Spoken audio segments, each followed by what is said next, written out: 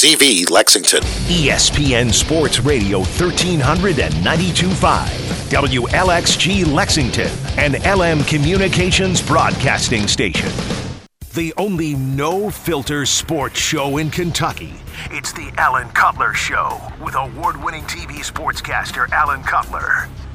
I always enjoyed being around you, Alan, the way you covered sports with a passion. You spoke your mind, and you treated everyone fairly. And I think that's why all the players don't mind coming back and doing this stuff, and they love having conversations with you and catching up again because you treated everyone the right way. No filter is no filter. The voice of Central Kentucky with no filter. I love talking to you about this kind of stuff because you get it.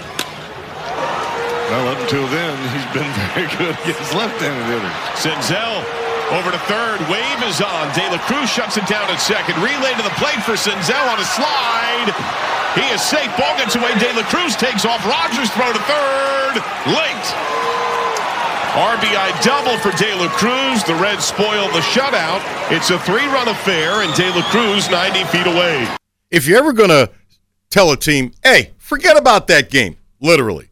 I don't care if it's the Yankees. I don't care if it's the Reds. I don't care if it's Chicago White Sox. Really? Thinking to move to Nashville?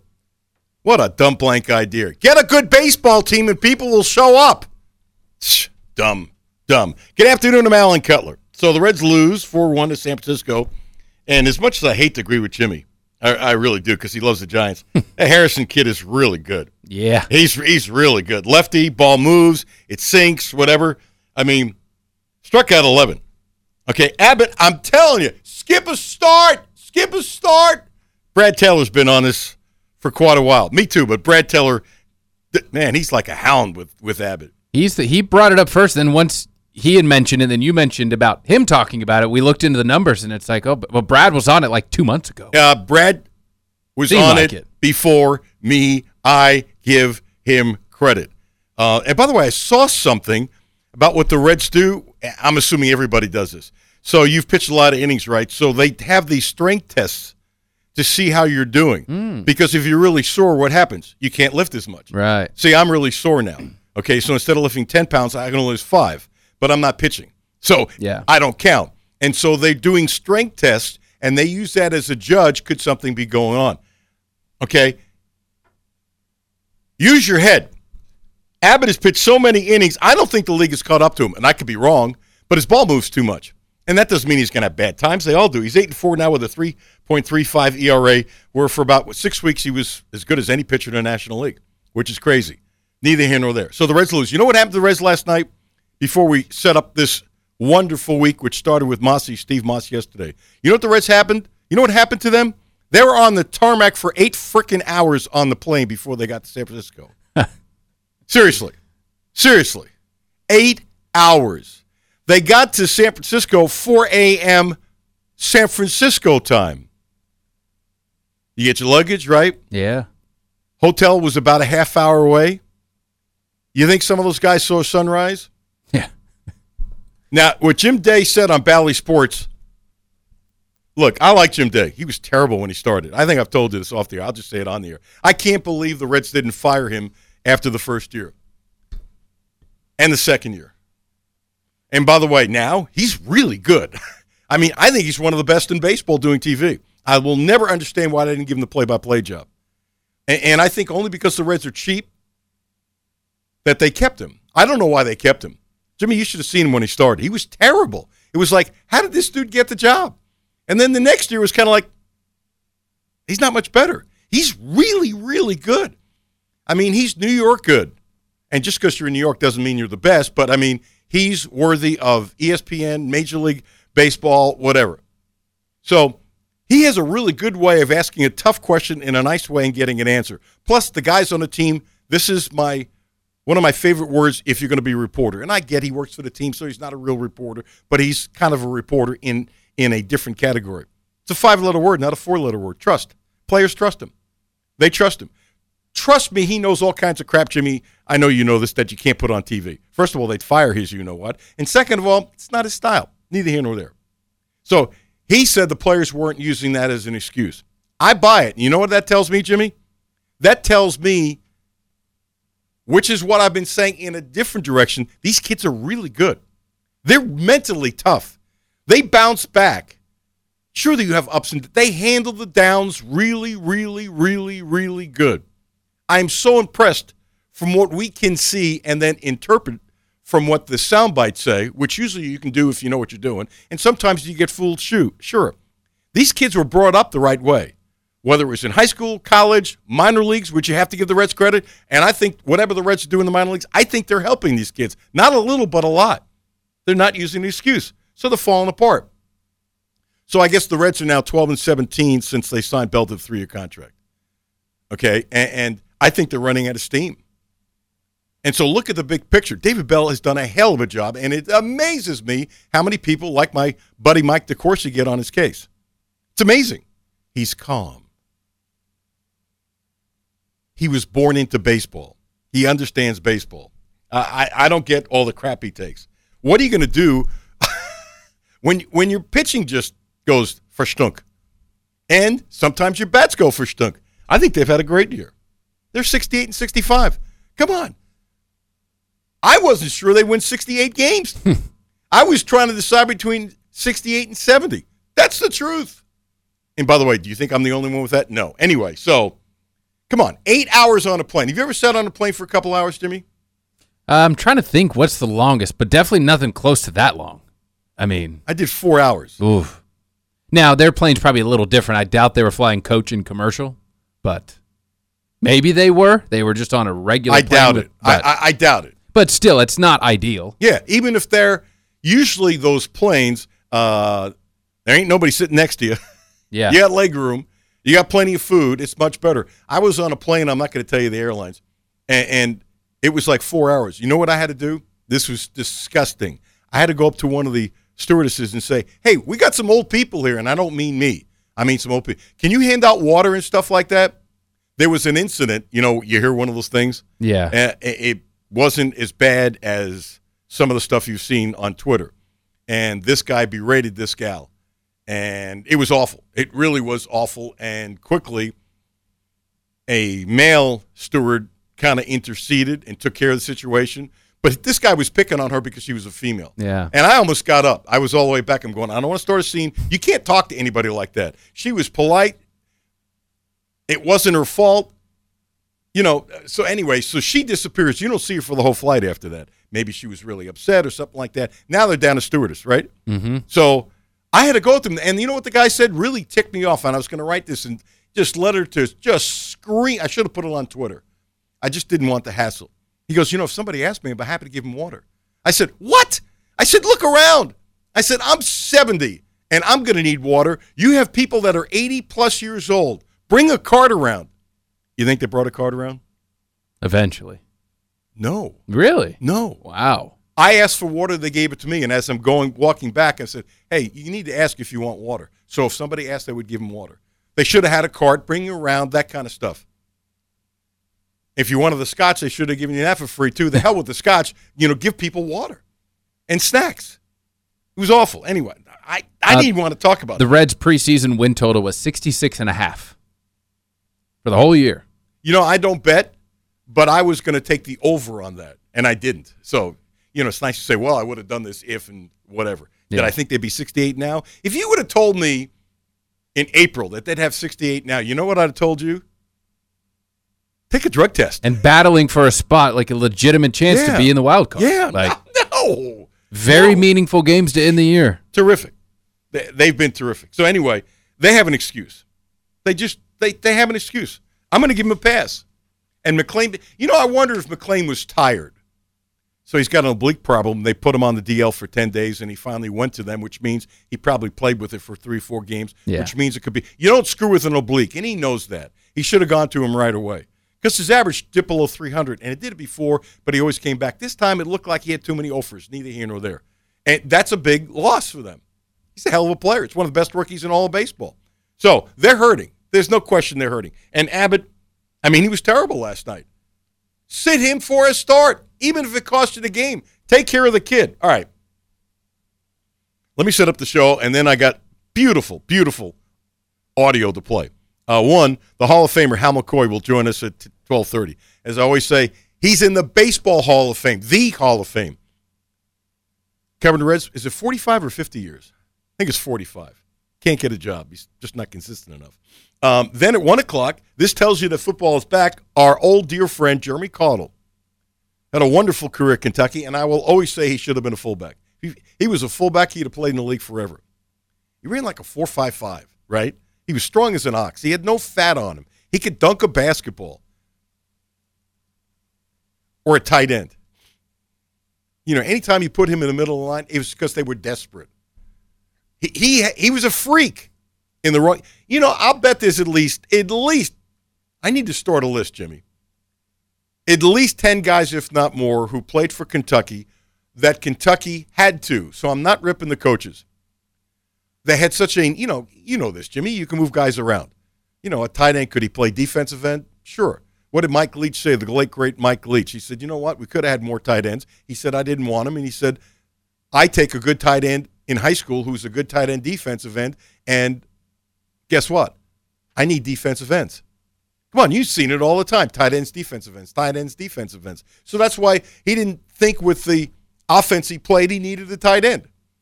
It wasn't a position he'd rather have another wideout with, you know, the plays they draw up on a napkin. And it worked for him. So there's so many guys in the wrong position because Kentucky was desperate.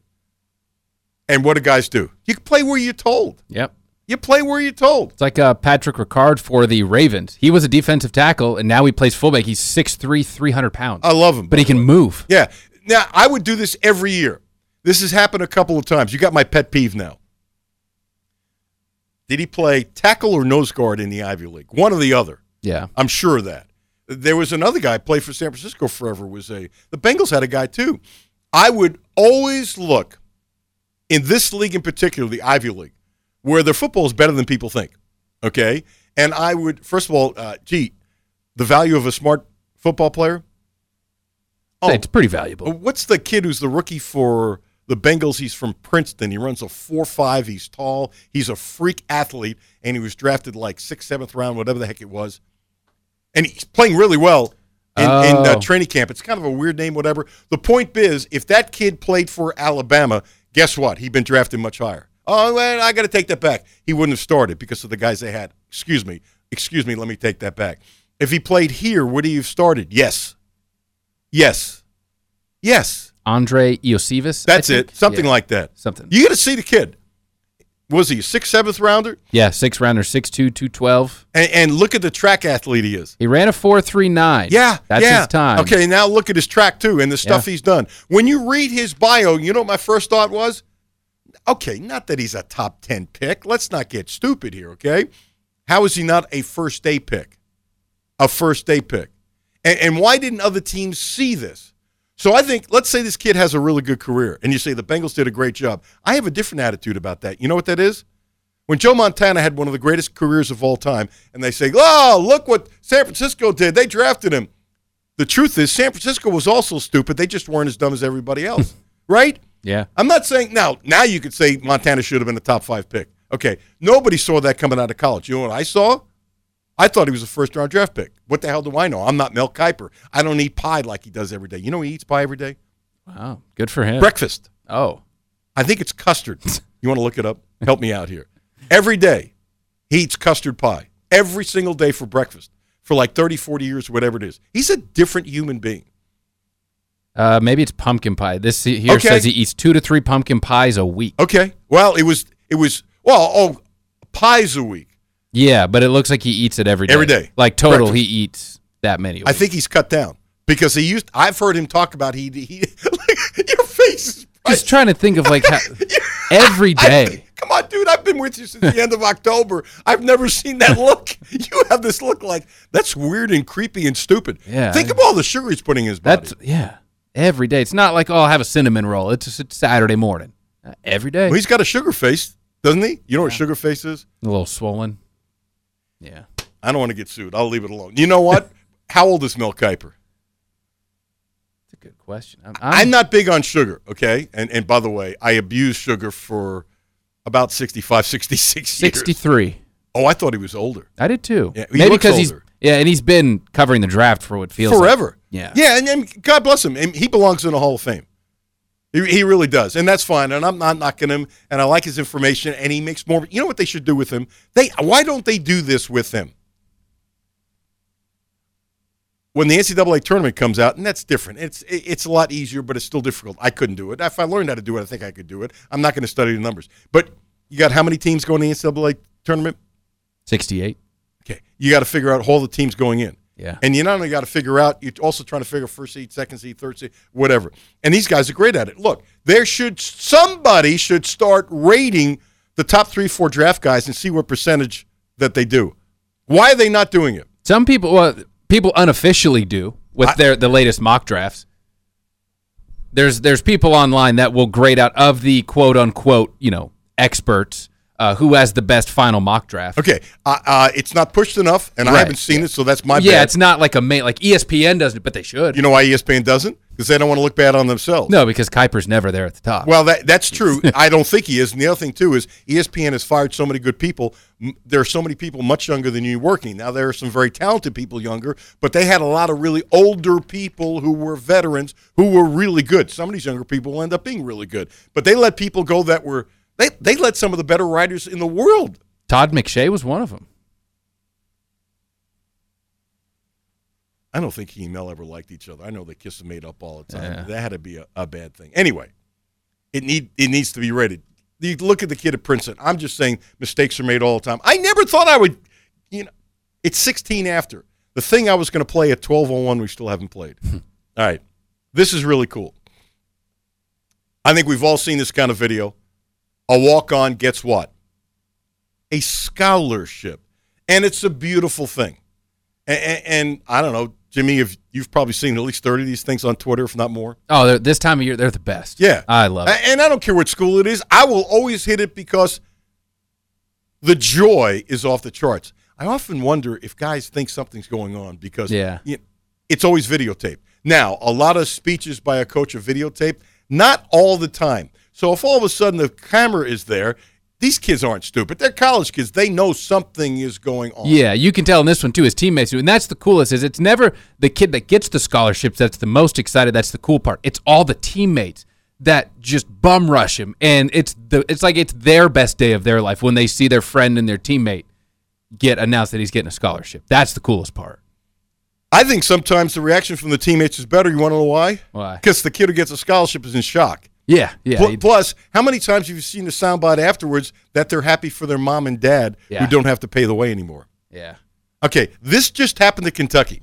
And I have a long list that was given to me. I'll tell you by who in a second. And I think there's one missing. This family has been, Jimmy, so successful with athletes. And by the way, you play at Kentucky, that's great. You play at Center College, that's great. You play at Georgetown College, that's great. You guys did a nice bit with Midway College today. I really like that, by the way, what you and Matthew did. That's really cool. There's all kinds of great people, great coaches, and great athletes, male and female, all over the place. So the stuff that you're doing, I think that's really good. I applaud you on it. Plus, guess what? Really nice person. I can't think of the name. I'm sorry. And they will love you forever for publicity, but that's not why you did it. You did it because it was really good. And I think some people who know nothing about Midway, because you guys presented it in a positive way, I think people would listen. I was interested. Yeah. I didn't turn over to, what's his name? Oh, Matt Jones. That guy. Yeah, that guy. Who's not on today, but that's neither here nor there. Anyway, this happened. We'll tell you who in a second. This happened at Kentucky. To me, it's a beautiful thing.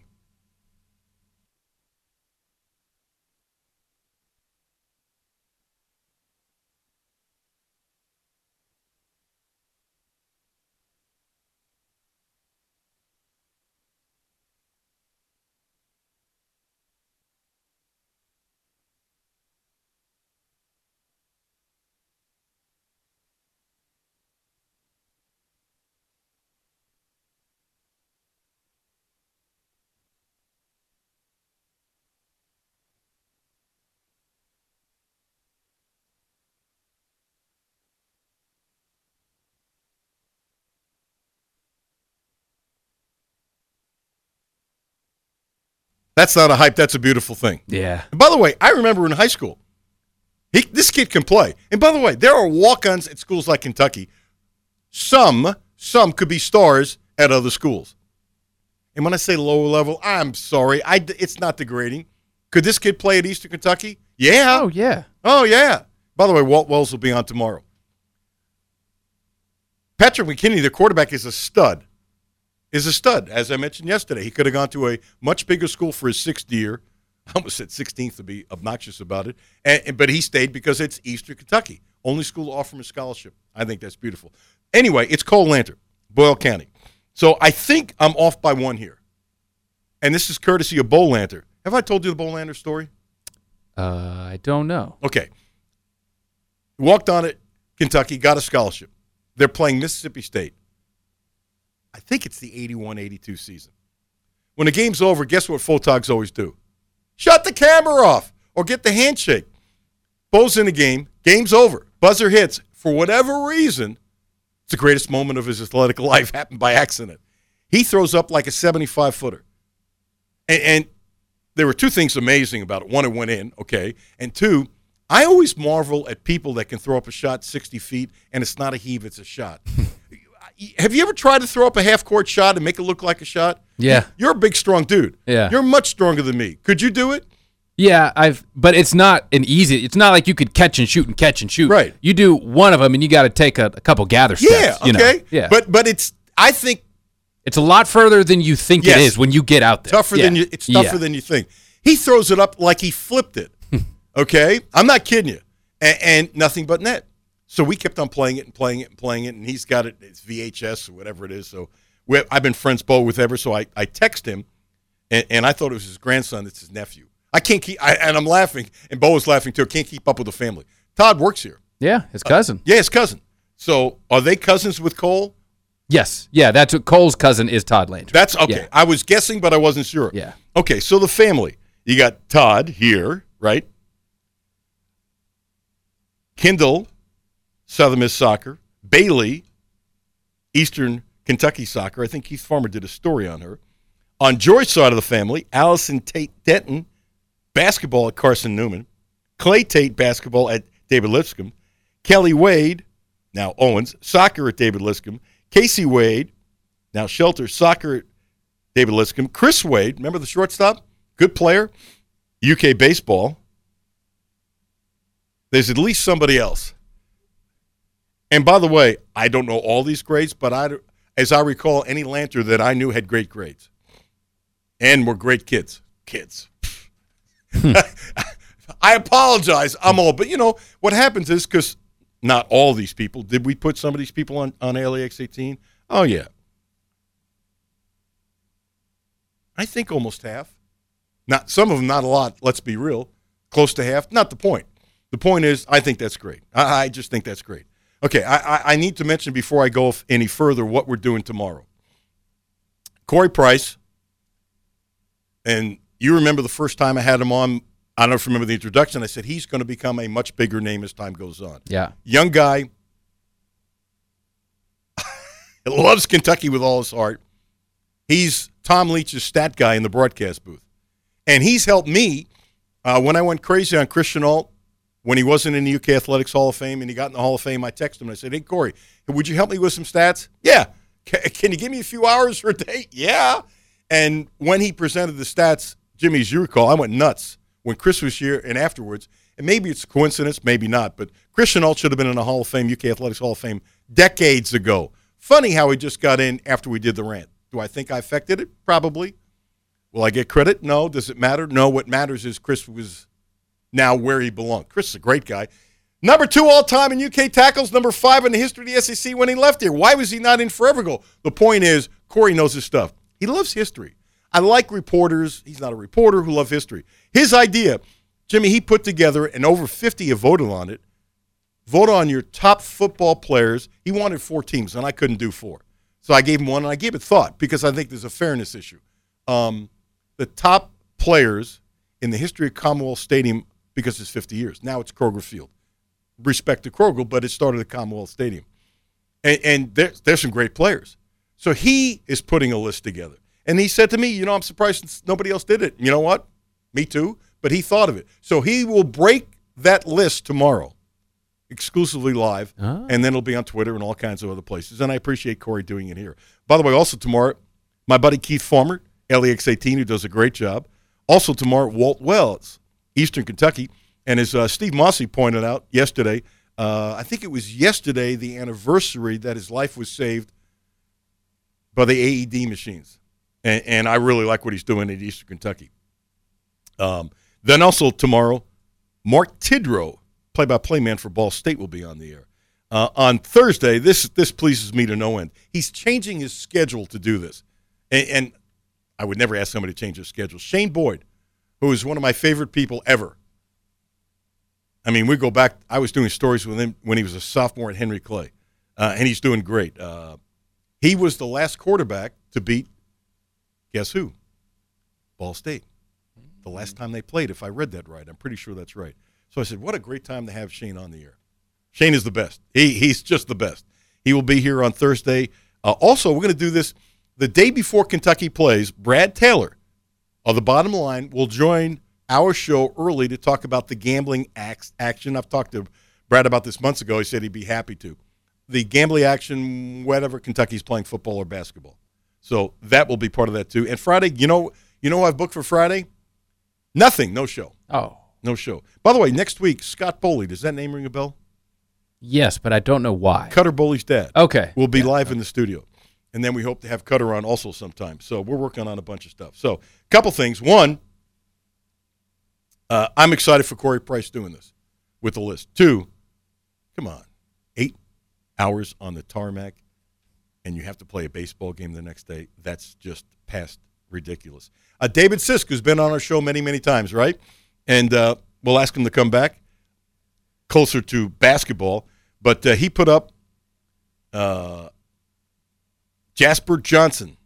We had Dennis on the air the other day, and they're going to try to put together a basketball tournament in honor of his late great dad, Alvis Johnson. Could be a doubleheader. So he says, this is the tweet. Jasper Johnson is getting ready to experience a big life change. The 5-star junior point guard will be leaving Kentucky home for Link Academy in Missouri. That's not breaking news. He's just putting it out there. One thing that hasn't changed, this is kind of an update. I had heard this, but coming from him, he's got it. One thing that hasn't changed is Kentucky's consistent communication with the homegrown point guard. John Calipari offered Johnson in May, and talks between the two have been frequent ever since. So that tells everybody the obvious. Cal really wants him, and Cal is taking the lead on it. And if Cal is talking to him a lot, have you seen him play? Mm-mm. Oh, Jimmy. You know the old expression, he's a long glass of water? Yeah. He's tall. Tall drink of water. Yeah, tall drink of water. Thank you. I'm sorry. He's tall. He's obviously very athletic. I wouldn't call him skinny, but he's on the thin side. And he's going to fill out. Oh, my gosh. You look at him and you're going, first of all, you got the Johnson name in the Johnson family. So what is the last thing I'm concerned about if the name is Johnson from that family? Your work ethic. Really? Mm-hmm. And I don't know this. I'll just speak out of turn. I'll be shocked if he doesn't have great grades. Would Dennis put up with that? No! So Kentucky's all over him, and they should be. They absolutely should be. We're late. Couple quick notes. Roman Harper, SEC Network, says Leary should be the newcomer of the year in the SEC. And I want to do more on this, maybe some other time. I'm just going to leave this. I find this comical, and I want you to say something on this, Jimmy. Texas coach Steve Sarkisian was a little surprised by recent comments from the Big 12 commissioner, Brent Yormark. Is that how you pronounce his name? I know he's been around for a while. I've read the name, but I've never heard anybody pronounce it anyway. Publicly told Texas Tech coach Joey McGuire he better take care of business against the Longhorns. Longhorns are leaving the conference. Yeah. See, that doesn't bother me. So I guess the way I'm reading this, Sarkisian didn't like it. Who gives a rat's? Yeah. It seems it's probably just one of those where you can manufacture that into being more motivation. Yeah. But no, I don't. What's wrong with that? It makes sense. You're leaving the conference. The other Texas A&M's not. We'll kick their ass. Yeah, we don't want them here. Exactly. We want to kick your fanny. Yeah. It's because someone else said it about you. You don't like it, but you could have said the exact same thing and you would understand. See, it. The fact that he's bothered by that, Sarkisian. Yeah. My comments on Sarkisian. Really? You're getting ready for the season, this bothers you? You should laugh it off. You know what that tells me? He's a little too uptight. Little things to me are big things when I try to evaluate somebody. You know what I'd do if I was him? I'd laugh it off. Yeah. I just laugh it off. Or if I thought there was something to it, I put it on the bulletin board. Yeah, which he probably still will. Yeah. And he probably did. When he first heard it, he probably laughed it off. I don't like know. He doesn't care. Some of these coaches are more sensitive than you think. Not all. Maybe. Percentage, I don't know. No. Guess what? You would think these guys wouldn't be thin-skinned with all the crap they take. And coaches take too much crap. And just because you're making millions of dollars, that doesn't mean you should have to take crap. I will stand by that. Well, he makes a lot of money, so what? He takes crap. Excuse me? No, I disagree with that. Treat people right. Some of the garbage that athletes take and coaches take is just wrong. Criticize Cal? Okay. Get personal with Cal? No. How about the people that trolled his daughters? I find that's past disgusting. And Cal's not the only one. Not the only one. Are there hundreds and hundreds and hundreds and hundreds and hundreds of coaches on all levels that have to put up with this crap? Yes. And it's wrong in every case. I don't care if you don't like the coach. Don't like the coach. Don't attack the family. Say, I think this coach stinks and why. Okay? I like this coach and why. People are awful. Okay, coming up next, the Hall of Famer. The Hall of Famer. I love this guy. He's a treasure. He's just a treasure. Hal McCoy. 859-533-0914. 859-533-0914. Acupuncture. Ramon Carriega. Talk about him all the time. You deserve to take care of yourself. You deserve to help yourself. You deserve to find out what these pins that are stuck in your body, what it can do for you. I screwed up my knee again, and Terry will help with it, but I saw Ramon yesterday. So this is what he did. He put pins all around my knee. It was, I'm not exaggerating, yesterday was like a grapefruit. Today, is all the swelling gone? No. Almost all of it? Yeah. From one session in acupuncture. Seriously.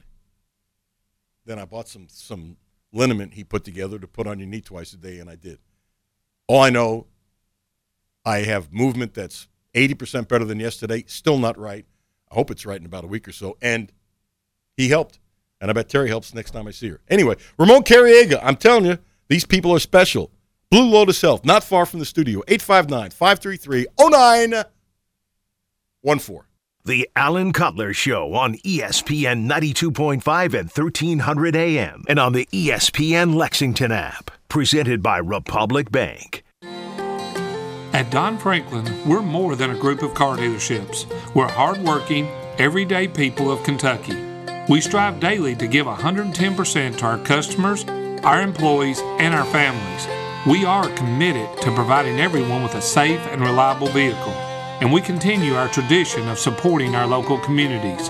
At all 24 dealerships across Kentucky, we will treat you like family. Don Franklin Family of Dealerships, we are Kentucky. When you're a Republic Bank customer, your financial life is always close at hand. The Republic Bank mobile app makes it easy to deposit checks, pay bills, and send money to friends and family from almost anywhere. Plus, you can view your transaction history, transfer funds, and even find the nearest banking center or ATM, all from your mobile device. Republic Bank. It's just easier here. Message and data rates may apply from your wireless carrier. Member FDIC.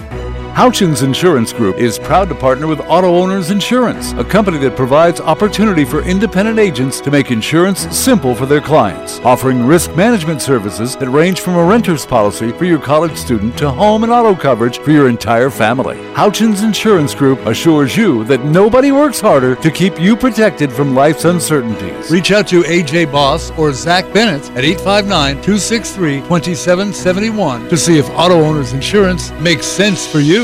It's summertime, and that means it's time to hit the road. Whether you're heading across town or across the state, going on a picnic, to a baseball game, or driving to the lake, stop by, fill up, and stock up at Clark's Pump and Shop, your road trip headquarters. Clark's Pump and Shop has everything you need to get you to your summertime destination, including Planters Nuts, buy 2 tubes, get 1 free, and assorted Pringles large cans, 2 for $5. Clark's Pump and Shop, return, refresh, refuel. Take us along wherever you may roam.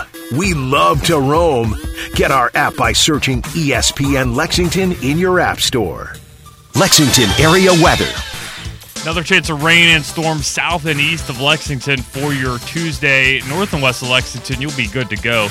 Temperatures today reaching the low 80s locally. Tonight, things clear out, lows falling into the upper 50s and low 60s, giving us really nice weather on the way for your Wednesday and Thursday. Temperatures below average into the upper 70s and low 80s. I'm ABC 36 Storm Team meteorologist Owen Goday. Back to No Filter Radio with Alan Cutler. Podcasts on Apple, Spotify, and Google, Monday through Friday. Ladies and gentlemen, without further ado, it's the one, the only, the Hall of Famer, one of my favorite people, literally one of my favorite people, who's probably got a really nice stogie and 3 dogs around him and a partridge in a juniper tree in the Baseball Hall of Fame. The Baseball Hall of Fame. Been covering the Reds for only 45 years. Mr. Hal McCoy. Hal, how are you? I'm frightened to death now. You have a camera in my man cave because I have a cigar in my hand and 3 doggies right close at hand.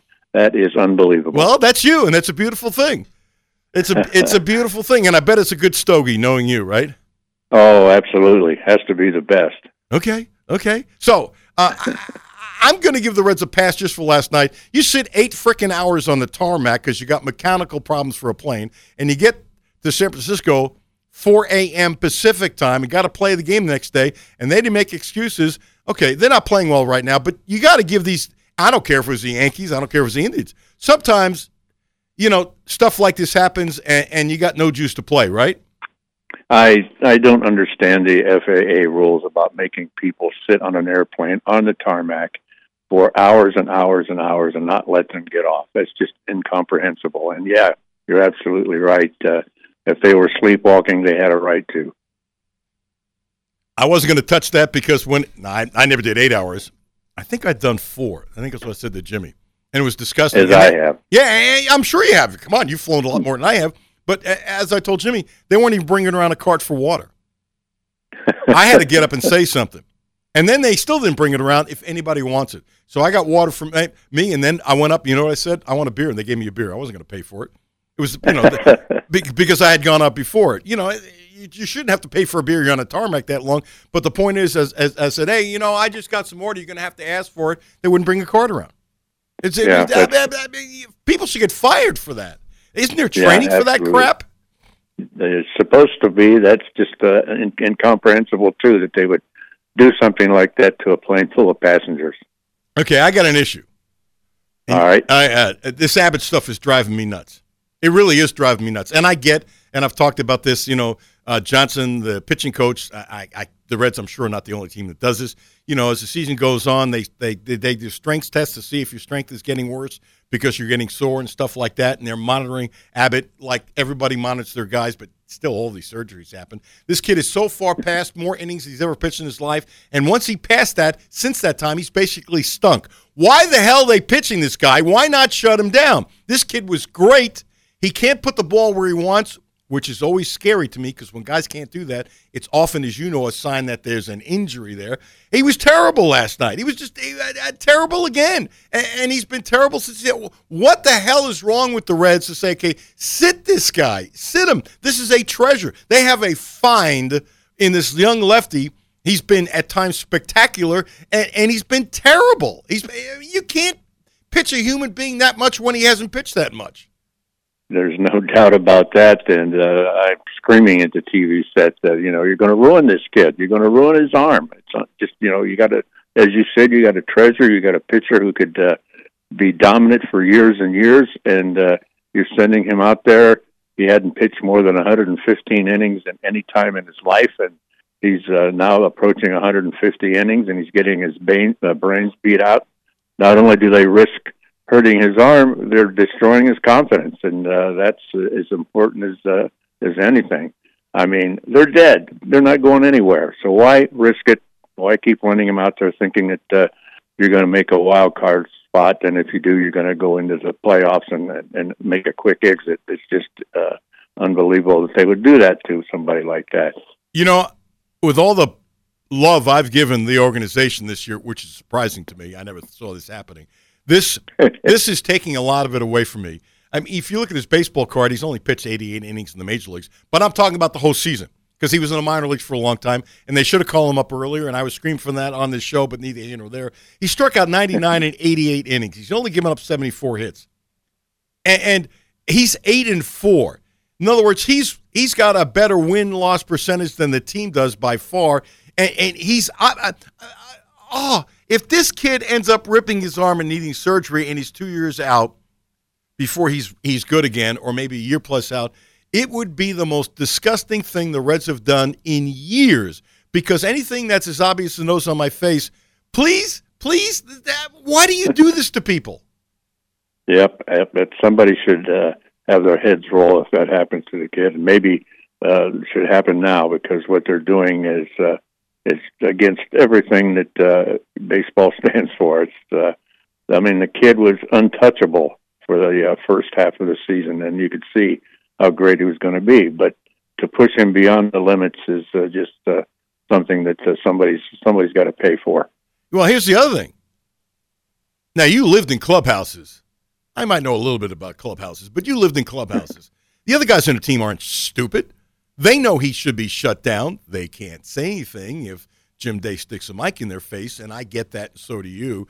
But they will also lose confidence in the ability of management to make a decision when one of their own, one of their brothers, one of their teammates is not handled properly. Now, if something happens to them, they will have less faith in the Reds organization's ability to make a decision. I believe that strongly, Hal.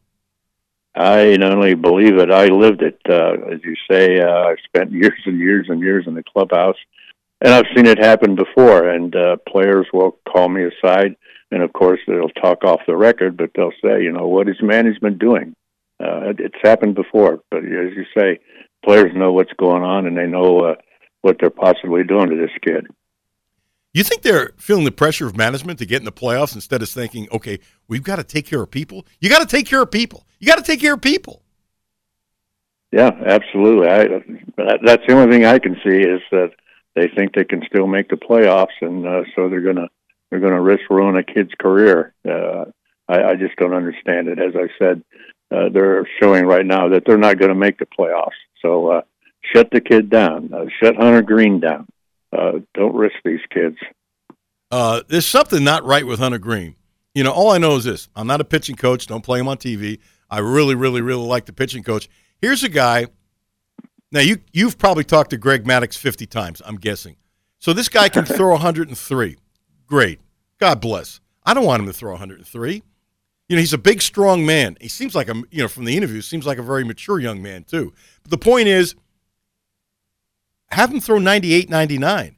He gets injured a lot, I think, because the torque of his body is pulling his body apart. It's as obvious as the nose on my face. How about teaching him, if you throw smoother and easier and you're throwing 98 or 96 and you can put the ball with you want, you can be a better pitcher. I look at this kid, I'm going, he has 2 innings where he's unbelievable. The ball gets up, somebody hits him.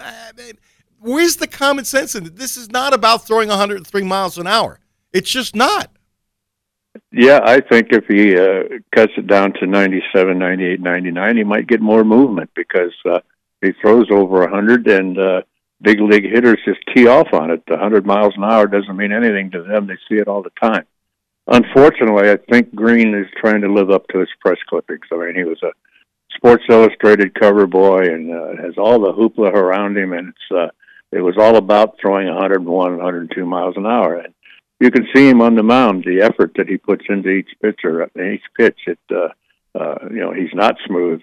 He puts a lot of strain on that arm, and I think that's why he's been on the DL twice already this year. And there's another risk they're going to take with a young pitcher. Hal, they have coaches to counsel young people, to tell them to chill out. I'll go one further. What about their teammates? Talking to them, because so much of the coaching that goes on happens from teammate to teammate. You live that. So is there nobody in that bullpen or nobody on that staff who's got enough juice, who's been around enough to say, hey, kid, throw 97, 98. You won't get hurt as much. Maybe your ball moves better. Because how many times, millions of times, exaggeration, have you seen another pitcher help another pitcher and it wasn't a pitching coach? A batter who plays every day helps another batter with their hitting thing. Is there no one there to help this kid? Well, I have deep respect for Derek Johnson and what he's accomplished throughout. But as far as somebody helping the kid, that's the one thing the Reds don't have. They don't have that veteran presence in the bullpen anymore. They don't have a Luis Castillo, or they don't have a Wade Miley, or anybody like that who has been through it, who can take a kid aside and say, look, you're not going to be a thrower, you're going to be a pitcher, and here's how you do it. If the Reds don't have anybody, I don't think they would be able to stand up to the kid and say that, unfortunately. This was scary when I saw the video, and I'll tell you why in a second, why I looked at it a second time. Acuna, who's, to me, the best player in the National League. I know he's now behind Mookie Betts, and I'm okay if either one win the MVP. But he was confronted by a couple of fans last night on Coors Field. And as bad as that was, you know what really bothered me more than anything? More than anything. What was that? I'm counting 1 Mississippi, 2 Mississippi, 3 Mississippi. The security guys who probably could beat me in the 40, okay, but couldn't break 7 seconds in the 40. It took them a while to get out there. You've got all these teammates that are fast.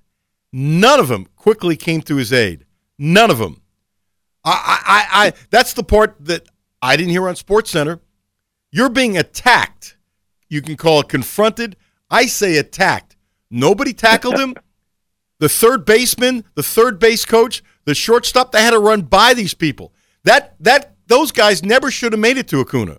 His teammates should have run and tackled him. Were they afraid? Were they chicken? Don't tell me they didn't see. Don't tell me you didn't see. And don't tell me the Braves have a closed clubhouse. That's bull. That's BS. Yeah, what if those so-called fans had a gun or a knife? And that's why I think their teammates didn't help them. They were scared. Probably so. Yep. But I go back to way back when a fan tried to burn the American flag, and Rick Mundy was playing center field at the time for the Dodgers, tackled the guy. Yep. That showed me some guts there. I remember that. That. But he shouldn't have gotten to the outfield. Nope, should not have even got out of the stands. Well, that's true, too. But once you get out of the stands, you got a third base coach there. Okay, even if the crowd is loud, somebody can scream, the other guys will hear. Let's say, do I think every fielder had their head turned and didn't see it? Nope. Do I think they all probably saw it? Yup. Where the hell were your teammates? That's just what I was going to say. Acuna has to lose some respect for some of his teammates for not coming to his aid. That's for sure. Let me tell you what I would do. I've been yelling, screaming, and cursing.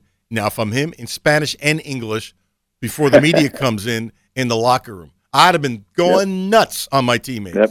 Nuts. Where are you guys? Yeah, are you my teammates? Or you got my back or not? Right.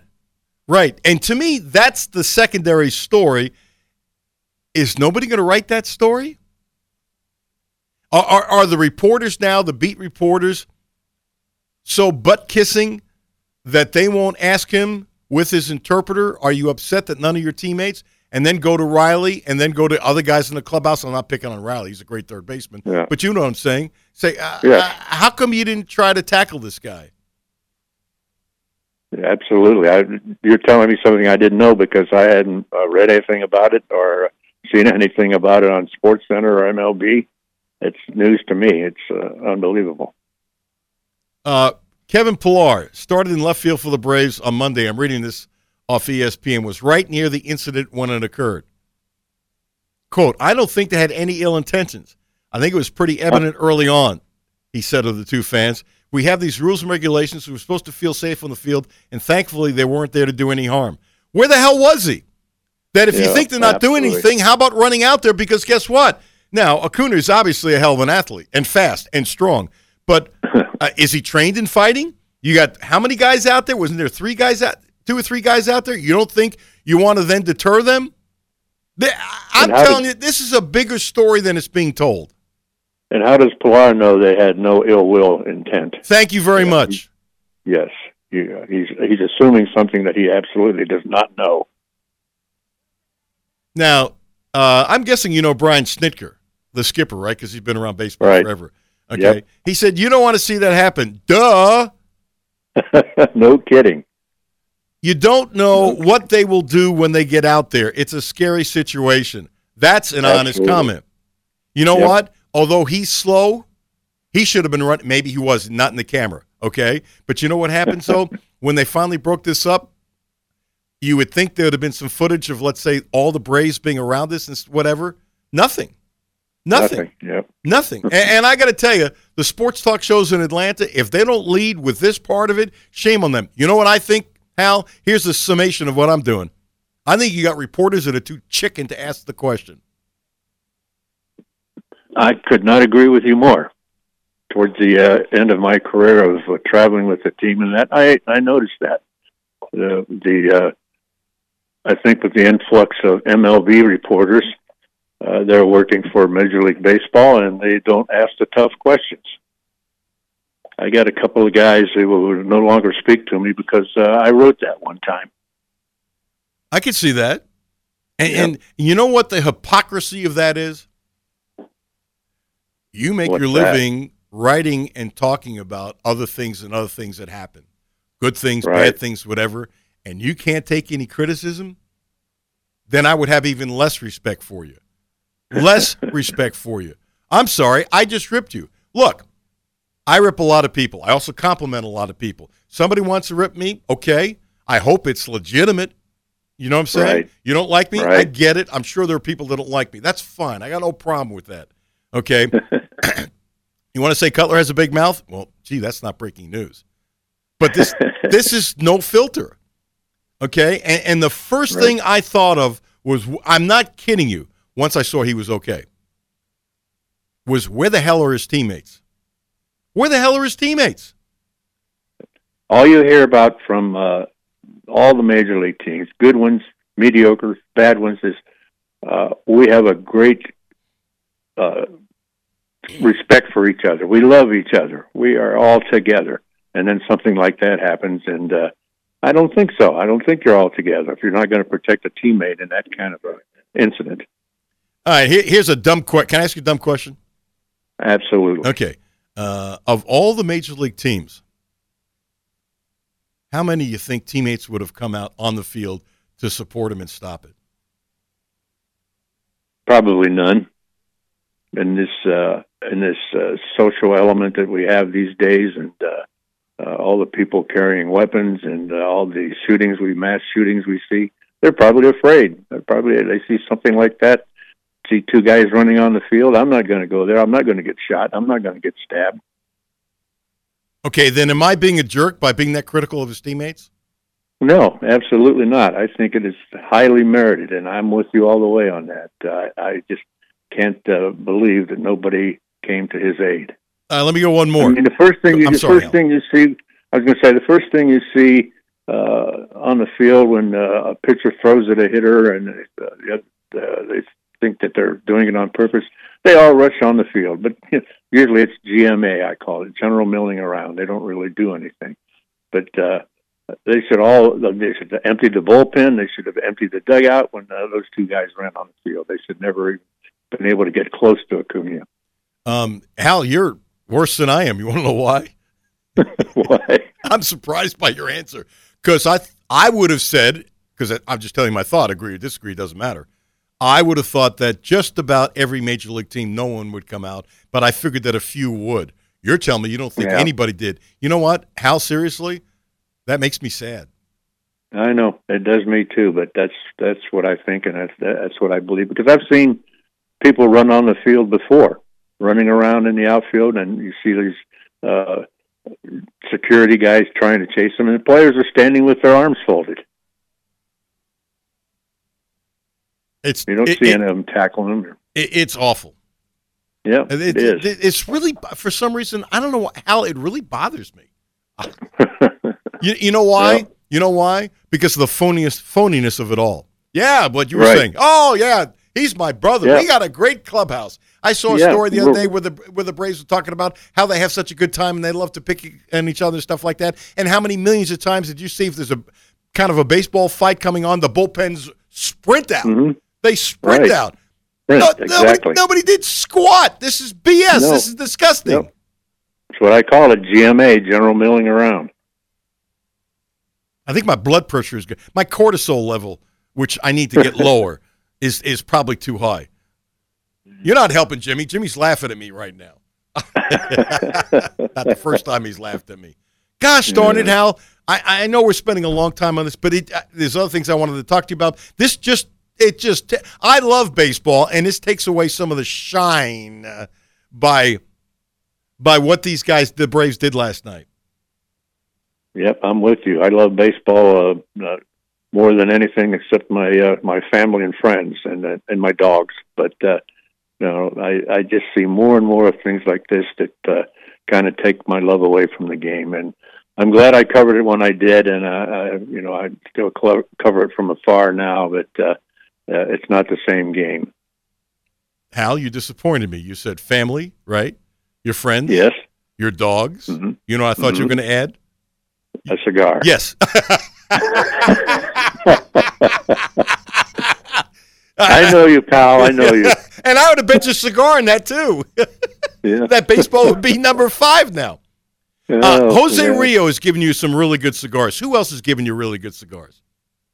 I would like to think you're going to tell me there's a whole lot of people who made a whole lot more money than you and I ever made doing what we did, not because of the money part, but could smoke really good cigars.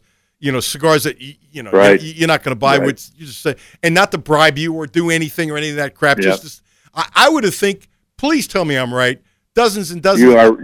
Dozens and you dozens right. and dozens and dozens and dozens of guys who could smoke a $50 cigar, not think twice about it, but would just hand you one and weren't really expecting anything in return. Am I right?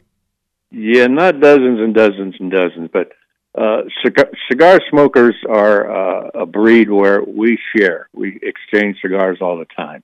But as far as guys giving me cigars, Bobby Cox, the old Atlanta manager, he was a great cigar smoker. As a matter of fact, on a Sunday morning, I went into the Atlanta clubhouse, and Bobby was in his office with a bunch of his coaches, and I stuck my head in, and I said, "Oh, I'm sorry," and he said, "No, hey, you guys get out of here." So he invited me in, shut the door, and we smoked cigars, and he was always good about that. You're on his coaching staff. Yes, smoke a yes, cigar he did. with you. Yes, he did. You're the best, Hal. And Jack McKeon would always give me some really good cigars, and there were a few. Yeah, there were a few. Last one. When's the last time you talked to Jack McKeon? About 2 weeks ago. Oh, all right. He's 91. He's 91 years old and sharp as a tack, and he hates the game right now. Well, you think he would talk? I mean, I've talked to him, but he doesn't know me. I mean, he knows. Would he talk to me? Absolutely, he'll talk to anybody. Okay, off the air, I loved any time I could hear him talk. Loved it. Oh, loved it. He's unbelievable. And believe it or not, he still scouts for the Orioles. That's what I understand. Yeah. I mean, he should scout. As long as he's got his faculties, God bless him. How many people are smarter than he is when it comes to evaluating talent, seeing things that other people can't see? Yeah, absolutely. And 2 weeks ago we were talking, and I mentioned the fact that my good friend Aaron Boone is going to get fired. He said, "I'll manage the Yankees. I'll manage any team they want me to manage right now." 91 years old. He would like to beat Connie Mack's record. That's a great idea. Nobody would give him a shot, would they? No, nobody would give him a shot. Could he handle it physically? When I say physical, the travel and stuff like that? Probably not, although, like I say, on the phone, he's still very sharp, and he goes out and scouts. So, but the 162 games, that's a lot. That's a lot to travel would probably get to him. Well, you know what they did with Harry Carey. I know you know this, that that they would bring a limousine inside the stadium at the bottom of the elevator. Right. Which I thought was, and why didn't they do that for Nuxie? I went nuts on LW about that, by the way. Oh, they were ticked off. The Reds were really mad at me. They were really? Oh, yeah. Well, you make too much sense, man. No, because the Reds are so cheap, they wouldn't spend the money. Nuxie was that's true. Nuxie was a treasure, not more than a natural resource. Joe Nuxhall was a beautiful human being. Everybody loved the guy. I would say, Nuxie, you tell me what I need to do to have you do this longer. I don't care. Just tell me what do you want? Do you want a limousine? Great. You want a limousine? Great. You want more golf on the road? What do you want? You do that with people like I went nuts. I had so much respect for Nuxley when I was doing the second inning with Marty Brenneman.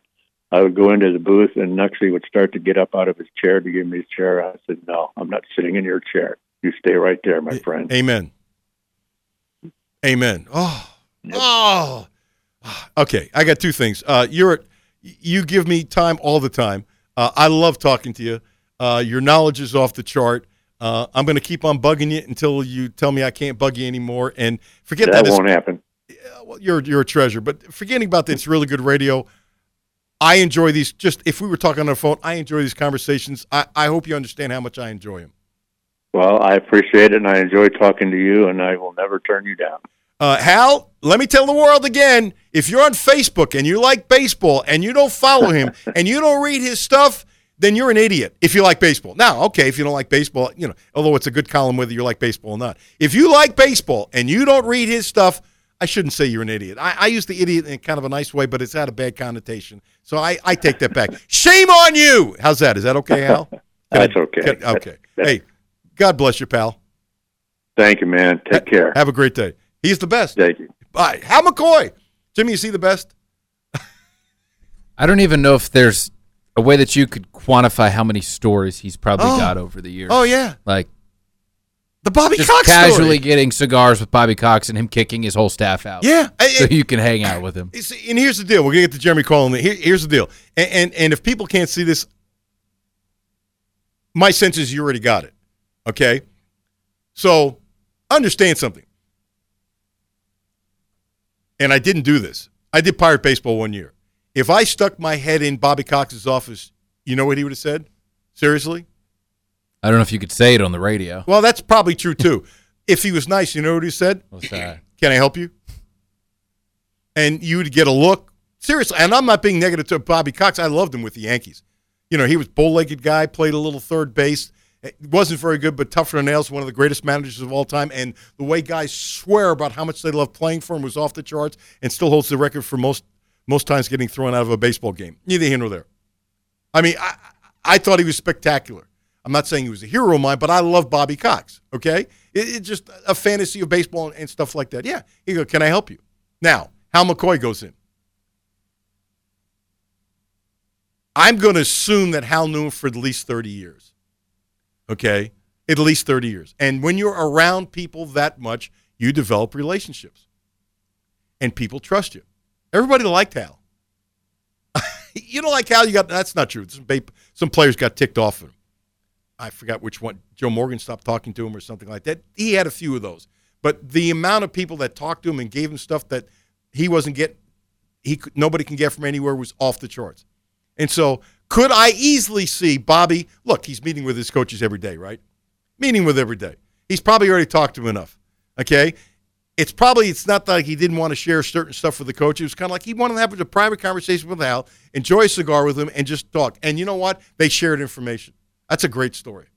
And you know what? That don't happen in the NFL. Can you imagine the NFL walking into Bill Parcells' office? Yeah. 2 hours before the game. Hey, Bill, get the... Yeah. Hal, you're the best. You're the best. Jeremy Caudill coming up next. You're right. Actually, I'm better than yesterday.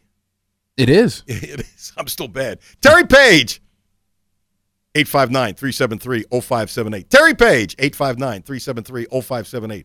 Terry Page, 859-373-0578. A great licensed massage therapist. She has helped me tremendously. She's now very tough to get in, so you got to call ahead. Text her. She's done wonders for me at Top Notch Salon. 859-373-0578. The Alan Cutler Show on ESPN 92.5 and 1300 AM and on the ESPN Lexington app. Presented by the Don Franklin family of dealerships. It's summertime, and that means it's time to hit the road. Whether you're heading across town or across the state, going on a picnic, to a baseball game, or driving to the lake, stop by, fill up, and stock up at Clark's Pump & Shop, your road trip headquarters. Clark's Pump & Shop has everything you need to get you to your summertime destination, including 5-hour energy shots, buy 2, get 1 free, and Mountain Dew, Pepsi, and Dr. Pepper 20-ounce bottles, 3 for $5. Clark's Pump & Shop. Return, refresh, refuel. At Don Franklin, we're more than a group of car dealerships. We're hardworking, everyday people of Kentucky. We strive daily to give 110% to our customers, our employees, and our families. We are committed to providing everyone with a safe and reliable vehicle, and we continue our tradition of supporting our local communities. At all 24 dealerships across Kentucky, we will treat you like family. Don Franklin Family of Dealerships, we are Kentucky. Finally, it's here, starting September 28th. You'll be able to bet all your favorite sports from the comfort of your home or anywhere with DraftKings. How about a little celebration? All new customers get $200, $200 in bonus bets on launch day when you sign up using the code LEXSports. And the DraftKings Sportsbook, they offer all kinds of things. About anything you can imagine, you can bet on it. Don't wait. Download the DraftKings Sportsbook app now and sign up with the code LEXSports. That's LEXSports to get $200 in bonus bets once the mobile sports betting goes live. Only on DraftKings Sportsbook. Coming soon to Kentucky with the code LEXSports. Gambling problem? Call 1-800-GAMBLER. 18 plus, physically present in Kentucky. Subject to regulatory and licensing requirements. Bonus bets expire 7 days after issuance. Bonus bets must be wagered one time and stake is not included in winnings. Terms at sportsbook.draftkings.com/Kentucky. Houchins Insurance Group is proud to partner with Auto Owners Insurance, a company that provides opportunity for independent agents to make insurance simple for their clients, offering risk management services that range from a renter's policy for your college student to home and auto coverage for your entire family. Houchins Insurance Group assures you that nobody works harder to keep you protected from life's uncertainties. Reach out to AJ Boss or Zach Bennett at 859-263-2771 to see if Auto Owners Insurance makes sense for you. When you're a Republic Bank customer, your financial life is always close at hand. The Republic Bank mobile app makes it easy to deposit checks, pay bills, and send money to friends and family from almost anywhere. Plus, you can view your transaction history, transfer funds, and even find the nearest banking center or ATM, all from your mobile device. Republic Bank. It's just easier here. Message and data rates may apply from your wireless carrier. Member FDIC. W223CV Lexington. ESPN Sports Radio 1300 and 92.5. WLXG Lexington, an LM Communications broadcasting station. The only no-filter sports show in Kentucky. It's the Alan Cutler Show with award-winning TV sportscaster Alan Cutler. Oh, man, that was great. Hal McCoy is the best. As a matter of fact, the pressure's on. If Jeremy Caudill is half as good as Hal McCoy just was, that Jeremy's been great. First of all, he was a studly defensive tackle for Kentucky. He has been a physician's assistant forever. Danville Orthopedics and Sports Medicine. Do I have that right, Jeremy? Please tell me. Okay. You do. 10 years. 10 years. That makes me feel old. See, I still remember in uniform. Well, you have to set the bar lower for me, Alan. I mean, you can't get an intro like that and expect me to perform at that kind of level, man. He was really good. I mean, he told some stories that were just off the charts. How about this? You follow baseball at all? I do now that my boys are both playing. Okay. Do you remember who the late, great Bobby Cox was? Yes, sir. Okay. So, Atlanta manager, he's covered the Reds for 45 years in the Baseball Hall of Fame. One of the things that just popped up, he goes to see, I asked him, by the way, tell me something about, because he got cigars from all these kinds of people. Jose Rio, when he visits him in America, gives him boxes of cigars from the Dominican Republic because of relationships and stuff like that. So he said, yeah, one time I'm going into Bobby Cox's office, stick my head in, and he's got meeting with his coaches. And, if I did that, as I just said on the air, the first year and the only year that I did Pirate Baseball, he would have said, excuse me, can I help you? Like, what are you doing here, right? I mean, I don't have a relationship with Bobby Cox, although I think the role of Bobby Cox, like them a lot. The point is, Bobby kicked out his staff. Hal comes in, they shut the door, and they smoke a cigar together because Bobby's got a good cigar for him. I mean, how do you top that? You got a story that you played in the locker room that can top that? I mean, you got to make those relationships over years, Al. Yeah, and that's the whole point. I mean, he's probably known Bobby for 30 years. Right. Yeah. No, it's amazing. You talk to a lot of these guys and some of the stories they have that have been around for a long time, and things that they saw as just an average everyday occurrence, for us, just kind of mind-blowing. Yes. I got to ask you a baseball question before I get into football. This really ticks me off. I just went off on this like crazy. I don't know if you saw the footage, but Acuna, the great player for the Braves, you know who he is? I'm not trying to be insulting. No. I figured you did. Okay, so a couple of fans came on the field last night, and they wanted a selfie. And security had to come out to tackle him. But you don't know if somebody has a knife. You don't know if somebody has a gun. You don't know anything. None of the players on his team came to tackle these guys. It had to be the security guys. And I'm not trying to be disrespectful. I couldn't run the 40 in 8 seconds, okay? Neither can they, okay? And where he is in the outfield, nobody came to help him. Nobody. None of his teammates. None of them. I thought that was disgusting. They're on the freaking field during the game. No teammate came out to help him. None. I don't know the difference. If it's if it's a player on the other team that wants to square up or have a few words, you're going to have the whole team clearing the dugout to come out. Now, again, you've got the fan coming out of the stands. You don't know what's going on. Kind of takes you by surprise. I'd like to give them the benefit of the doubt. But yeah, it's like you're leaving your guy out there by himself to kind of fend on his own. Hopefully, security is quick and there's not any issues. But yeah, I mean, you're just letting him fly solo. I think it's disgusting. I think it's past disgusting. It really ticks me off. It's just me. Now, as a football player, would you have been different because you played football? Or is football different than baseball? Or are guys today, with the horrible things going on in the world, afraid that somebody might have a gun? And I get that part. And maybe I'm not being fair, but nobody trying to help a teammate? Well, I can't speak for the changes for the guys today. I'm as you mentioned, it's been a long time since I've been out there, but I don't think we would have let that fly. Now, there was a great story that Jared used to tell, Jared Lorenzo would tell, that, he started a little kerfluffle out on the field one time, and he gets over to the sideline, letting his offensive lineman and other guys take care of it, and he gets over there and he sees me standing on the sideline. He says, "Caudill, you're not going to come help me?" And I said, "Absolutely not. You started it. You can finish it." Can I see you saying that? Yes, by the way. Well, and I was, and the fact is, I was resting at that point. That was my lazy time. So, okay. You gotta take your breaks when you can get them. Okay. The late great Jared Lorenzen, man, he was the best. He was. Man, he could chunk the football. First of all, God rest his soul, and he left us too early. And I'm not the first person to say this. I always thought if he got thin, first of all, he can never be skinny. He's just a big man, Yeah. But if he got to about 290, 280, I might be stupid, but I thought he could have been a great NFL quarterback. Seriously, because he could chunk the football. He was smarter of a football player than people gave him credit for. I thought he saw the field better than people gave him credit for. And he could put the ball in spots that very few human beings on the face of the earth could ever do it. Well, I always, I tell stories because being around somebody like that, being around some, greatness, you'll always get some good stories. And so I always speak in dear regard for the guy because I loved him.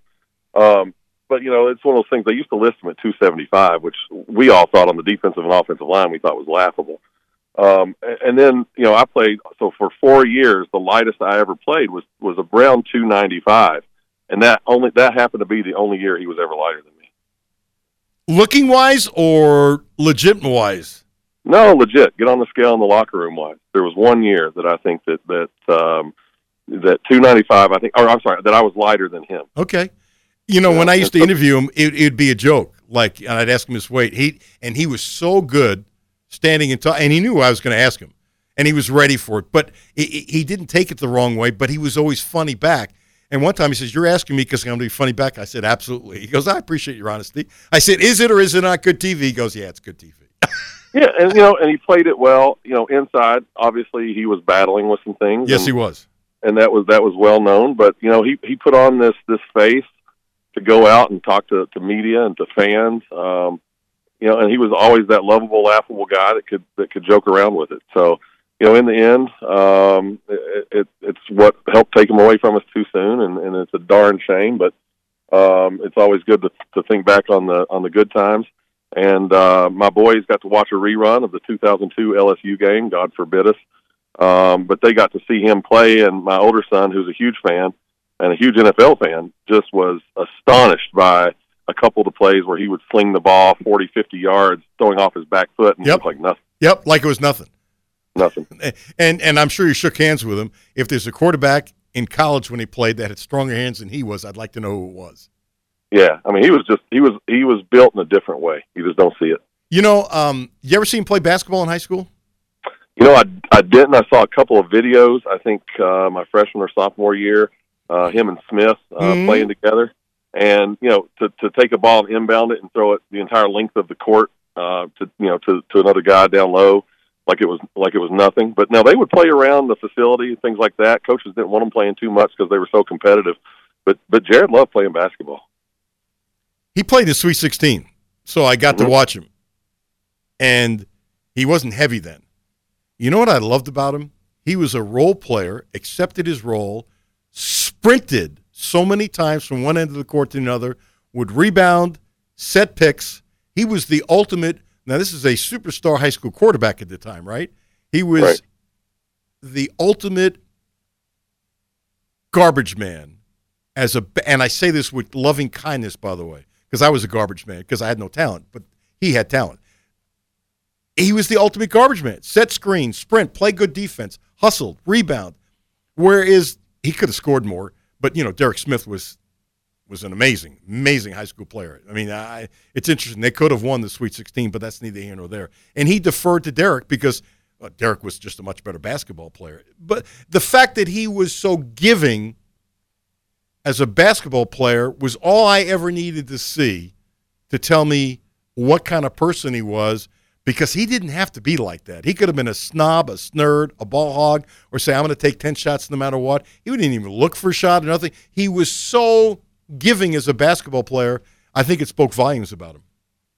Well, I think that carried over to other facets of his life. He was a very humble person. I mean, as much as he accomplished, as much media attention as he received, deep down inside, he was just a good-hearted kind of humble dude. Now, he loved the spotlight, as any of us would, and he also knew that he was good. But I think he did it in such a way that it was never kind of put out there in your face.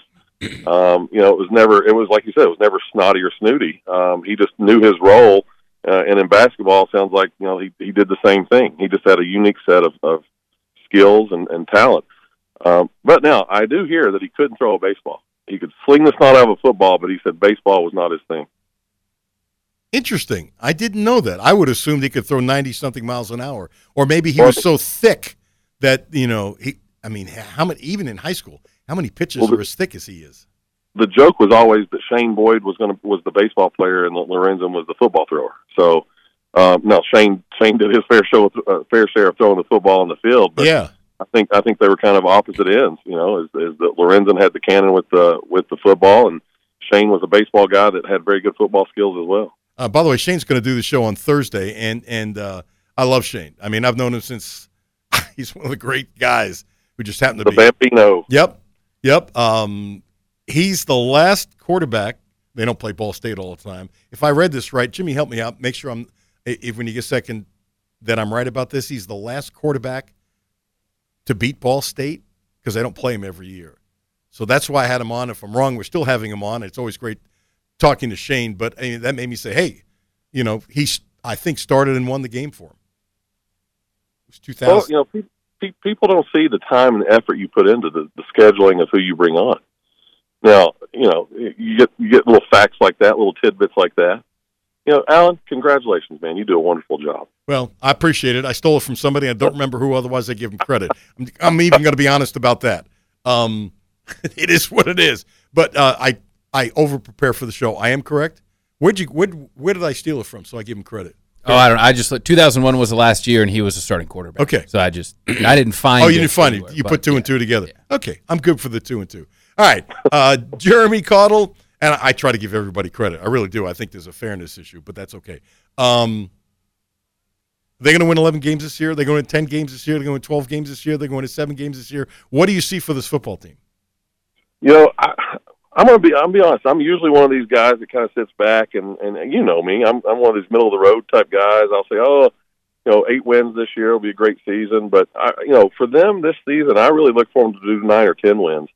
And, a couple of them are going to be, they're going to have to pull something out. They're going to be outmatched at some positions against a couple of teams. But, there's certain instances where you just come through and do it. I think this year is going to be one of those. And I say that more because I'm going to travel to some of the away games this year, and I expect wins at all of them. Oh, okay. Why did you decide to travel? I think that's cool. Yeah, well, so I've got a 13-year-old son who loves football. He loves UK, and it's a good time for us to go and bond and spend some time together. We've got a couple of friends that enjoy the game as well. They're going to go with us, so we're just going to make a trip of it and enjoy ourselves. You know what? 20 years from now, your son will remember those trips with fondness. That's really cool.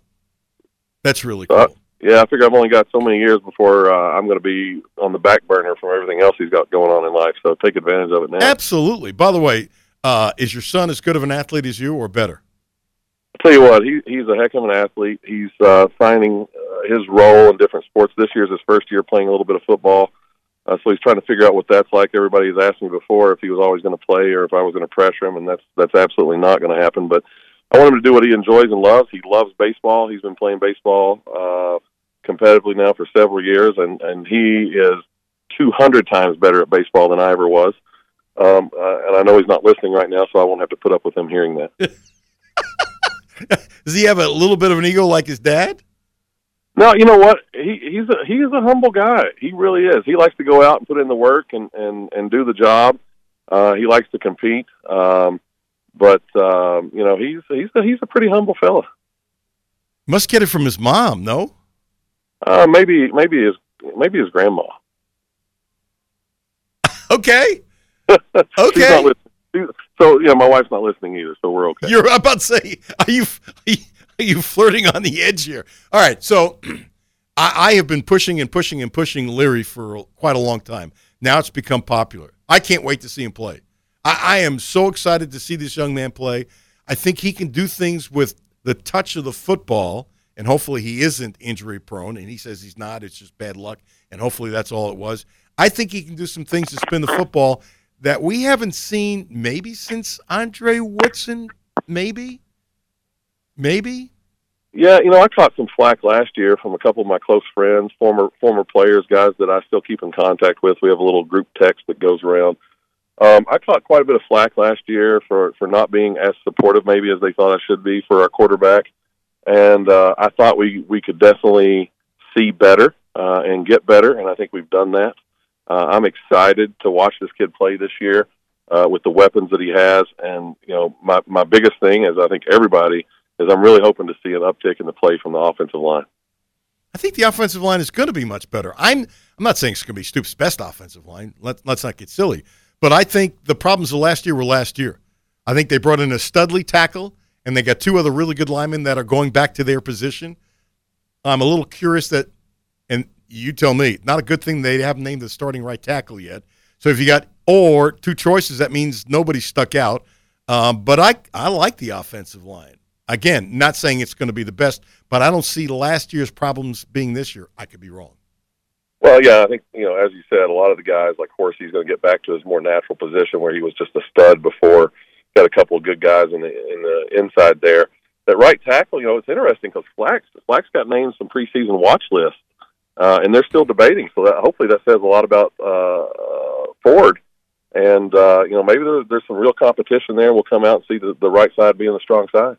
Well, that could be, and I've considered that, and I'm considering something else, and I'm not being negative. I'm just telling you what I considered, okay?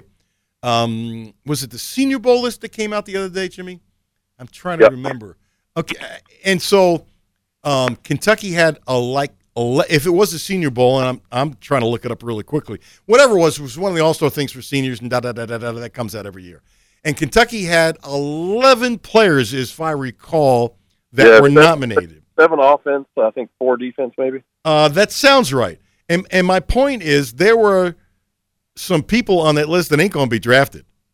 Okay, and I think they allow you to nominate a lot of players. Let's say, suppose Flax really comes in. Flax comes in and has a great year. Could he be drafted? Sure, will he? I have no idea. But, I mean, he's a big man. It's possible. People step up from one year to the next, and that's okay. I think they are allowed to nominate so many people. They're throwing some names out there just in case supposedly he becomes like a third-team All-SEC. Would it shock me? No. Am I going to predict it? Hell no.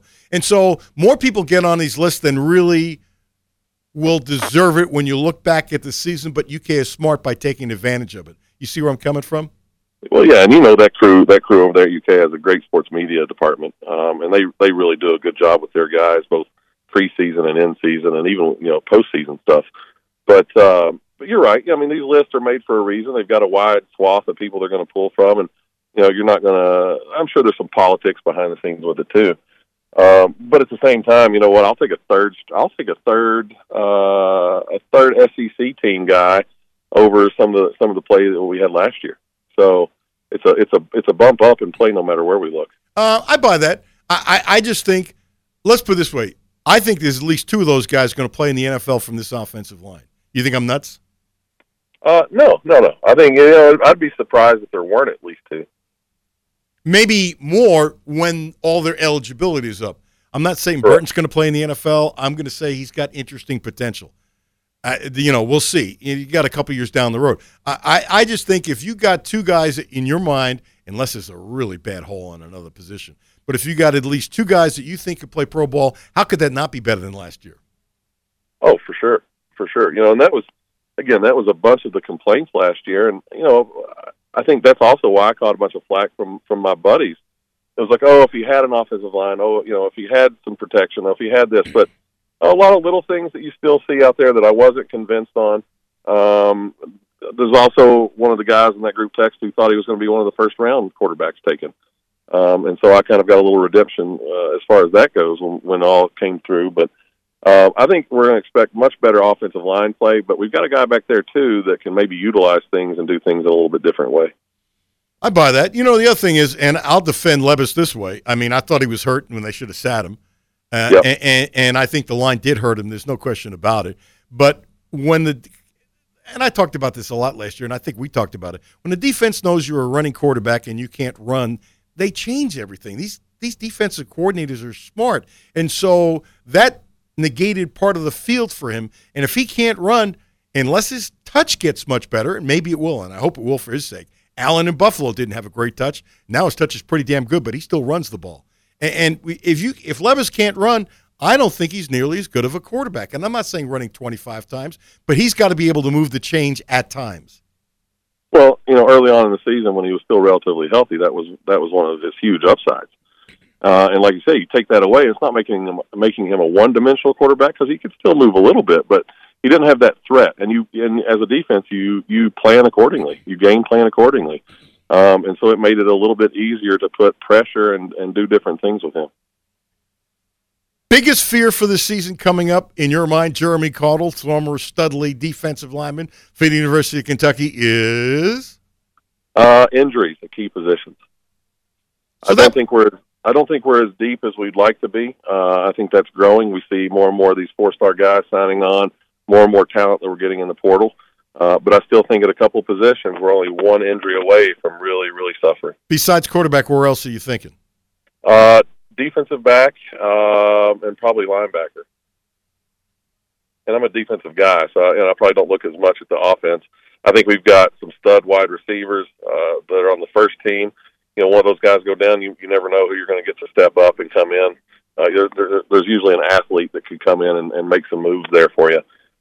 Offensive line, I think we've got a little bit of leeway there, but I really worry about linebacker and defensive back. Interesting. My guess is that there's more depth in a defensive backfield than I think we realize because of the way they train people, and we have seen guys that don't get a lot of publicity step up, and I think they're really well coached. So I'm not as concerned about that, and I could be wrong.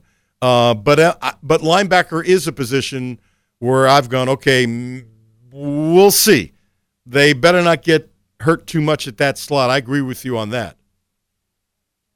Yeah, I think there's a couple guys there, and again, you don't ever want to call somebody out and be watching for those guys to potentially get injured, but there's a couple of studs there. One in particular, that plays outside linebacker, and again, I don't even want to say his name, but he's an absolute stud, and I think your level of play falls off dramatically if he goes down. Talking about JJ? Yeah. JJ Weaver? I'm trying not to say a name, and you're Why? like, why are you trying not to say his name? Little superstition, former player superstition, right there, man. Wait a second. How bad are you? Really superstitious? No, I mean not terribly, but again, I don't ever want to come back and be like, see, if you wouldn't have said that, we would have been fine. Wait a second. What? Jeremy Caudill, straight A student. You're a physician's assistant. You're a really brainy guy. You're a really smart guy. You're that superstitious? No, I wouldn't say that superstitious, but there's certain things. I pick and choose. Jerry West, one of the greatest basketball players of all time, right? Yes, sir. Okay, he had a jock strap thing that if they won 3 games in a row, he would wear the same jock strap. That a little rough. He also had this bazooka bubblegum thing, whereas he would cut it in half, and if they lost, he would throw the other half out. If he won, he would, as I recall, he would then chew that for the next game. Athletes are very superstitious. We know to that point. I say I'm not superstitious. I like to wear the same cleats. I didn't like to have my cleats cleaned.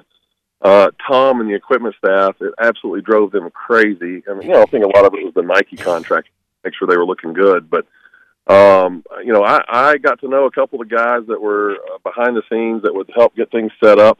And when we went on the road, even when we went on the road, I could get them my cleats. They would take them out and make sure they got a little dirt rubbed on them before the game.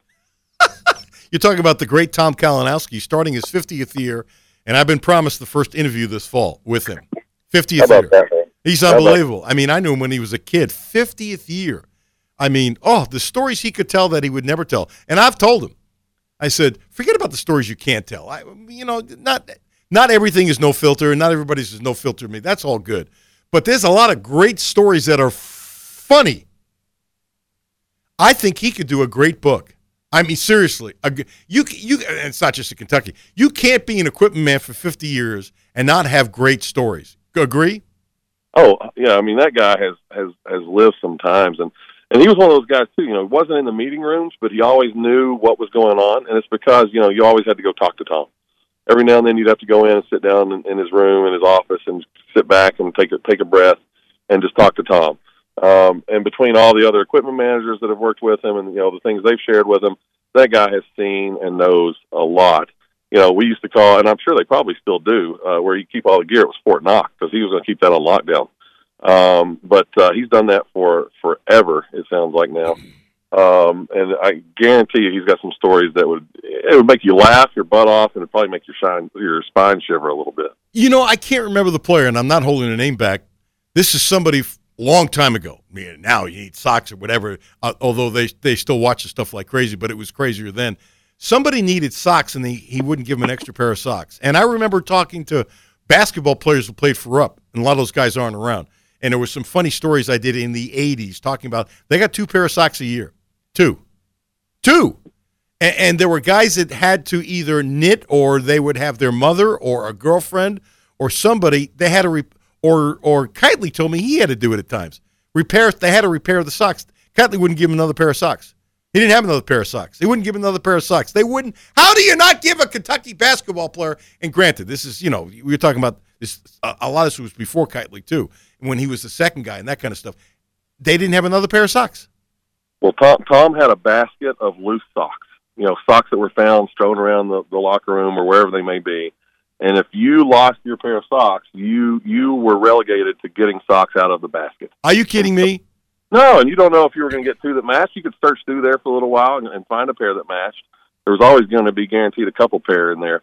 But you had to go through the basket of socks. You didn't get new socks. There wasn't a line to go up and say, hey, I need a new pair of socks. Now, granted, there's been some players that could do that. I was not one of those players, but there were a couple players that could go up and say, hey, Tom, I need a pair of socks. He'd give them a hard time and then give them a pair of socks, but that was few and far between. So you're telling me if you were All-American, you'd have gotten more socks? Well, I think, I may have gotten one more pair. Maybe one. Maybe one. Jeremy, that's great. And you know what? It's not like I'm great personal friends with Tom. He's always been really nice to me. He's nice to everybody. What spoke volumes to me about Tom when a whole bunch of players chipped in to buy him that new truck a couple of years ago. So there was an email and a message going around to the K Club the former letter winners. And I think there's a pretty big response from all that, man, because everybody knows Tom. If you've played, you know Tom. You respect Tom, even if you didn't get the socks that you wanted from Tom. You still respected what he's done and the time that he's put in and the hours that he's put in. And it's a thankless job a lot of times. And he's done it year after year. He loves being a part of it, and I think they tried to show that they loved him being a part of it. I'm going to guess, but there's no way he's made, since he started, $1 an hour for all the time he puts in. Think about when he started, when they were making like nothing, no money at all. You think that's nuts? No, I mean, it has to be true, because the amount of time that those guys are there. I mean, we talk and we complain about, as players, about having to be there early for early morning workouts, and they're there 30 minutes, an hour before anybody walks in the door, because they've got to get it ready. The time they've got to spend to clean helmets and cleats, which I tried not to get them to do, after games and after practices. They've got to fill in the nicks. They've got to make it look good. They've got to put us in a position where we have everything that we need, and it takes time, and they put in a bunch of time, a bunch of hours. It's a labor of love. Let's put it this way.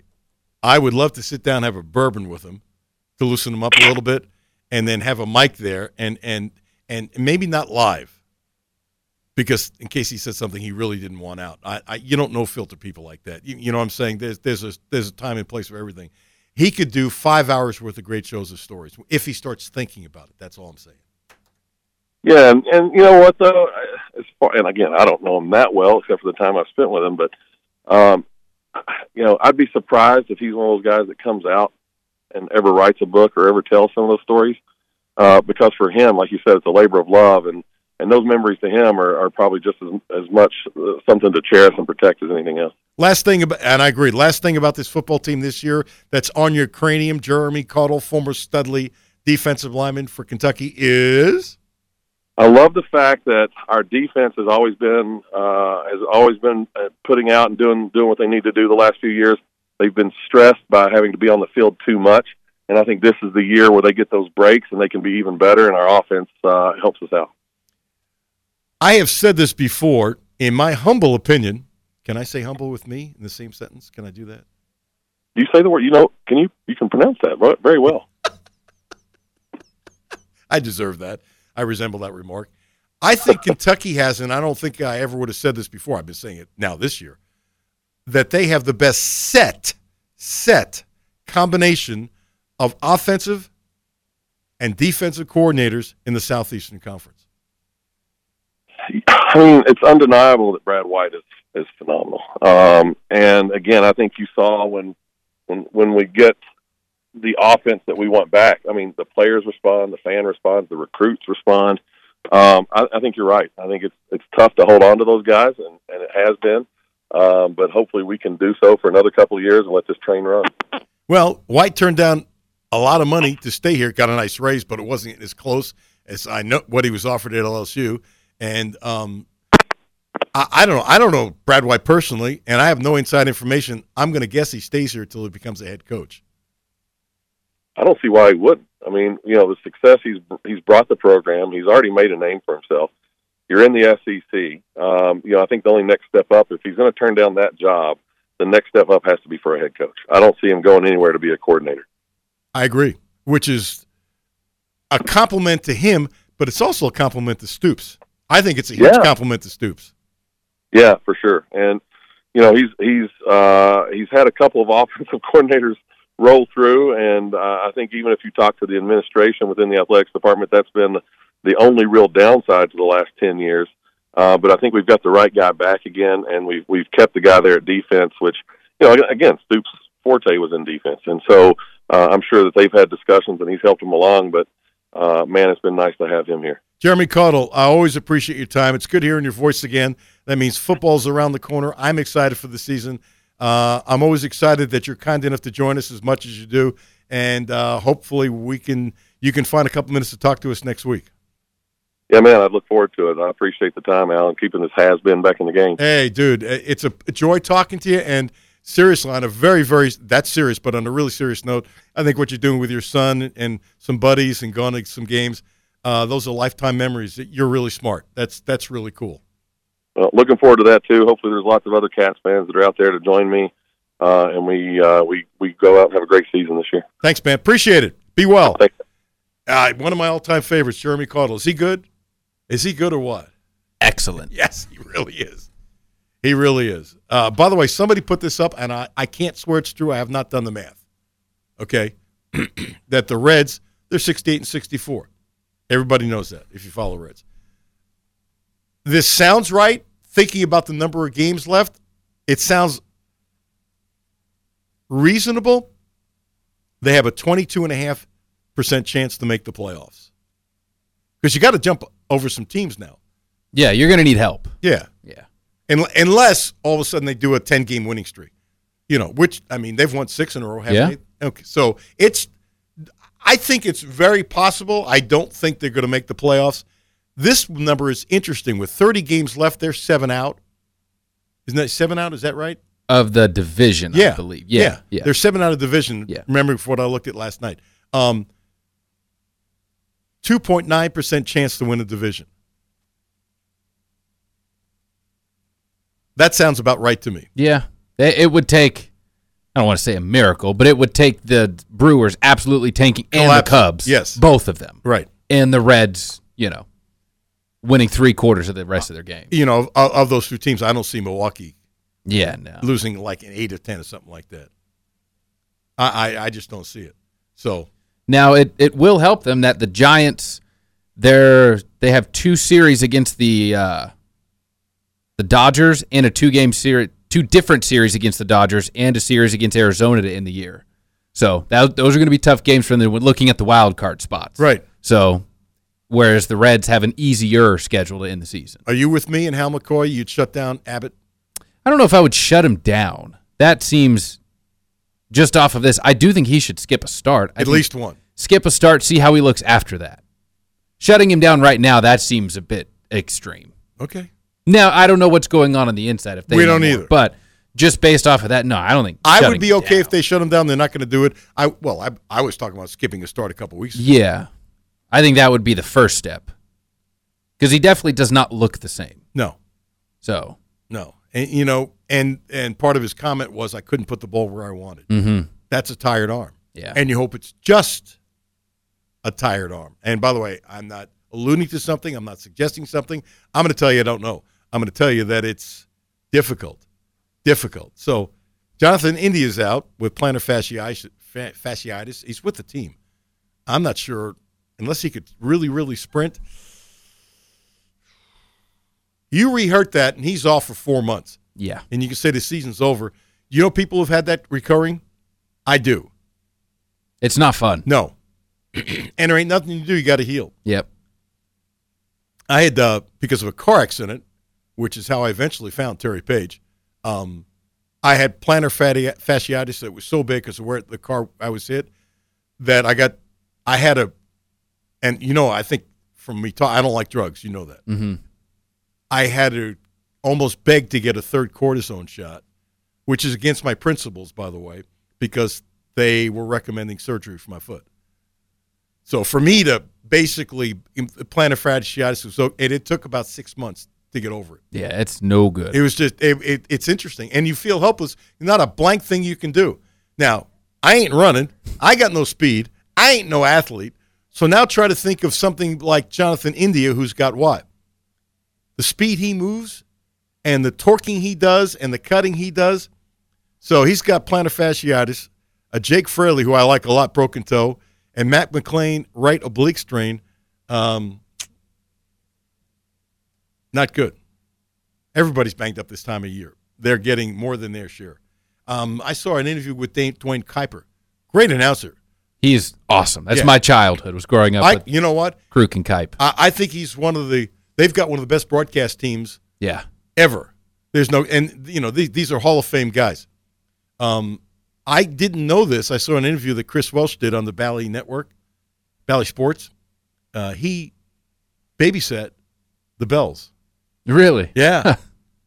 That's pretty cool. And Bell played there for a year, too. He was part of the World Series team. 2002? Yeah. One? Yeah. But Kuiper and Buddy Bell, who just retired from the Reds, who's I think 70-something, 72, they're great friends. As a matter of fact, I ended by saying, hey, buddy, I love you. But he babysat both Mike, who's no longer with us, Mike and David. So he said, who gave him more trouble? He said, no, Mike gave me more trouble. So can you imagine that? Babysitting a major league skipper? Pretty cool. It's pretty cool. It is pretty cool. Yeah, let's put it this way. There's no doubt in my mind that if you're a Giants fan, having those broadcasters are amazing. 1300 AM, 92.5 FM. The Alan Cutler Show on ESPN 92.5 and 1300 AM and on the ESPN Lexington app. Presented by Republic Bank. At Don Franklin, we're more than a group of car dealerships. We're hardworking, everyday people of Kentucky. We strive daily to give 110% to our customers, our employees, and our families. We are committed to providing everyone with a safe and reliable vehicle, and we continue our tradition of supporting our local communities. At all 24 dealerships across Kentucky, we will treat you like family. Don Franklin Family of Dealerships, we are Kentucky. It's summertime, and that means it's time to hit the road. Whether you're heading across town or across the state, going on a picnic, to a baseball game, or driving to the lake, stop by, fill up, and stock up at Clark's Pump and Shop, your road trip headquarters. Clark's Pump and Shop has everything you need to get you to your summertime destination, including Planters Nuts, buy 2 tubes, get 1 free, and assorted Pringles large cans, 2 for $5. Clark's Pump and Shop, return, refresh, refuel. Houchins Insurance Group is proud to partner with Auto Owners Insurance, a company that provides opportunity for independent agents to make insurance simple for their clients, offering risk management services that range from a renter's policy for your college student to home and auto coverage for your entire family. Houchins Insurance Group assures you that nobody works harder to keep you protected from life's uncertainties. Reach out to AJ Boss or Zach Bennett at 859-263-2771 to see if Auto Owners Insurance makes sense for you. Overdraft fees. More like no-overdraft fees. With a simple access checking account from Republic Bank, you don't have to worry about overdraft fees because there are none. But there's more. Simple access checking may allow you to access your direct deposit up to 2 business days early and gives you the convenience of a Republic Bank MasterCard debit card. Learn more at republicbank.com/simple. It's just easier here. Member FDIC. Lexington area weather. Another chance of rain and storms south and east of Lexington for your Tuesday. North and west of Lexington, you'll be good to go. Temperatures today reaching the low 80s locally. Tonight, things clear out, lows falling into the upper 50s and low 60s, giving us really nice weather on the way for your Wednesday and Thursday. Temperatures below average into the upper 70s and low 80s. I'm ABC 36 Storm Team Meteorologist Dylan Goday. Take us along wherever you may roam. We love to roam. Get our app by searching ESPN Lexington in your app store. Back to No Filter Radio with Alan Cutler. Podcasts on Apple, Spotify, and Google, Monday through Friday.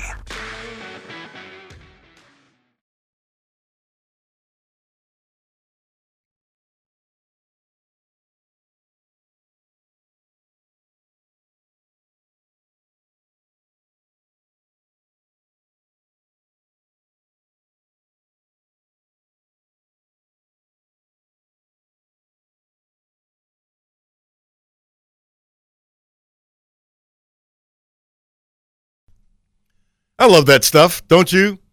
By the way, it's Cole Lanter, who is a hell of a football player, Polk County. Turned down scholarships. I went through the long list of Lanters that have played college sports. Mazel tov, congratulations, he earned it. We need more feel-good stuff, Jimmy. It's those kind of things are awesome. And I looked at his high school highlight tape from his senior year. He could 1,000% go and start somewhere like a smaller Division I school. Absolutely. I think he'd be a star at Eastern. He had a couple plays that there's some 6'4" receivers out there aren't doing what he's doing, going up and getting a ball that aren't doing with that. And he's 5'11". Yep, he's 5'11". He's a stud. I could see him, depending on what some of the other freshmen do or don't do, he might get on the field this year and actually do something. I mean, it's not out of the question. Besides the first 3 that are up there. Well, you got the Crowdis kid locally, right? Who they are waiting to emerge, yeah. And apparently he's gotten a lot more serious about football, and he's a blur. Yeah. Okay, and the freshman from Anthony Brown. Yeah. I couldn't think of his first name. I was about to say Brown. There's 2, and then what I've heard is After that, who knows? Yeah. You know what I think they're going to do? I think they're going to play people like Cummings as a slot guy. Yeah, I could see that. I could see him being a really good slot guy. Yeah. They got a couple tight ends who could be the slot, and it actually, in a way, might help because if you're running, besides that they can catch the ball, if you're running, to have Cummings as a blocker, whoo, yeah. Whoo. So I think they'll be fine. But that's interesting. I wonder if he's like, I guarantee you he's the first now a scholarship player. Right. First former walk-on who's on the list as a wide receiver. Oh, absolutely. Yeah. I think if you're throwing the ball, he's going to catch it. And I think if you've got his own, I think he can get open. I really liked him. And it's like, I was looking, for example, I'm pausing on you. I'm thinking out loud. I think he could play for Cincinnati. Oh, and absolutely. Play for Cincinnati. I know they're going to the Big 12 and stuff like that, but they've taken guys like that and done really well with. Yeah. Really well. And like Stoop says, I don't know how many scholarships he turned down, but he turned down a lot of scholarships. And by the way, Cameron Mills, he turned down Georgia's scholarship to walk on at Kentucky because that was his school. It's not unusual for a guy to turn down a scholarship and walk on at their school. Yeah. So it's beautiful. I mentioned yesterday that Mona Lane from the Lane family got a hole-in-one. God bless her. She's a sweetheart at 77. So I get a message from Brian, who, by the way, only started for 4 years playing for his dad at Transy and has done a great job as a coach at Transy. And he's told me this before, by the way. He reminded me that his mom is the best athlete in the family. That's pretty good. That's pretty good. She's a sweetheart. She is just a sweetheart.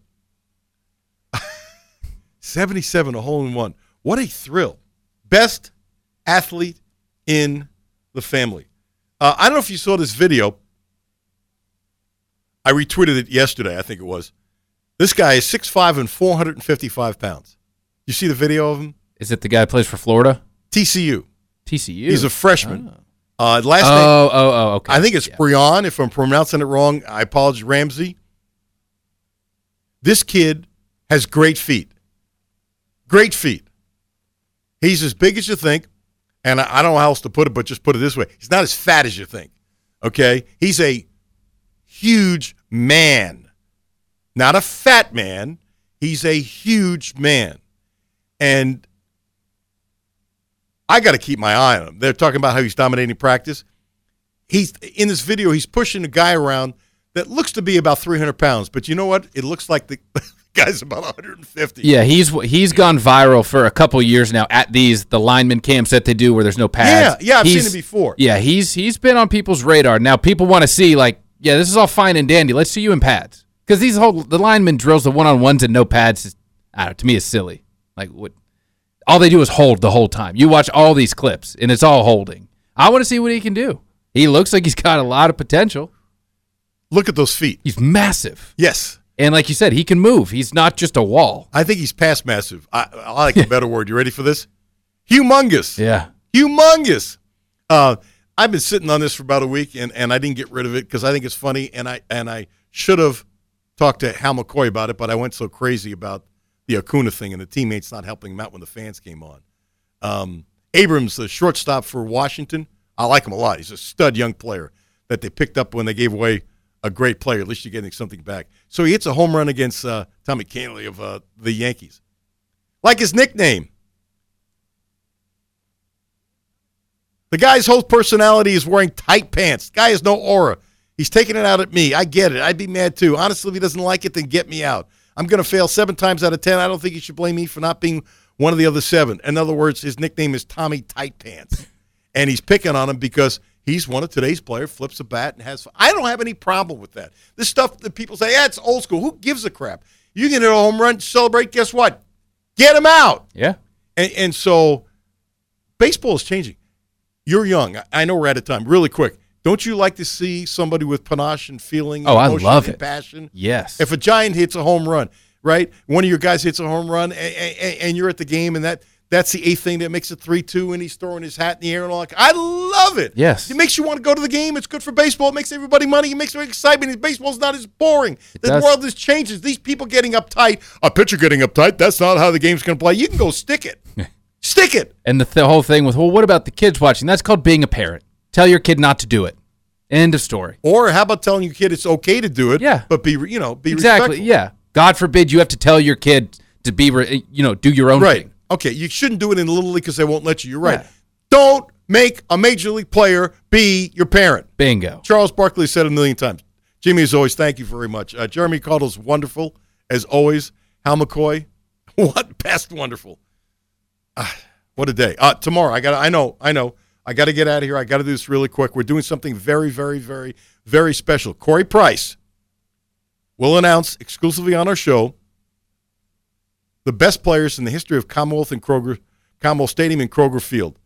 50-year history. Over 50 people have voted on it, from players and media, whatever. That's tomorrow. My buddy Keith Farmer does a great job at 18, also tomorrow. Walt Wells, wonderful, wonderful job at EKU. And then Mark Tidrow, Ball State play-by-play man, will join us. On Thursday, Brad Taylor talking about gambling in Kentucky before the first game. And Shane Boyd, one of my all-time favorites. Again, I'm late. Thank you so much. Matthew and Jimmy, 10 to 2 tomorrow. 10 to noon tomorrow. You want to do 10 to 2? I won't show up. Matthew would go no, right? Matthew would say no way. You see Jimmy shaking his head. Reds and Giants, 9:15 pregame show tonight. Bottom line with Brad Taylor coming up next. Thank you so much for listening. Have yourself a blessed, great day. I'm Alan Cutler, 1300 AM, 92.5 FM. Listen to the Alan Cutler Show weekdays noon to 2 on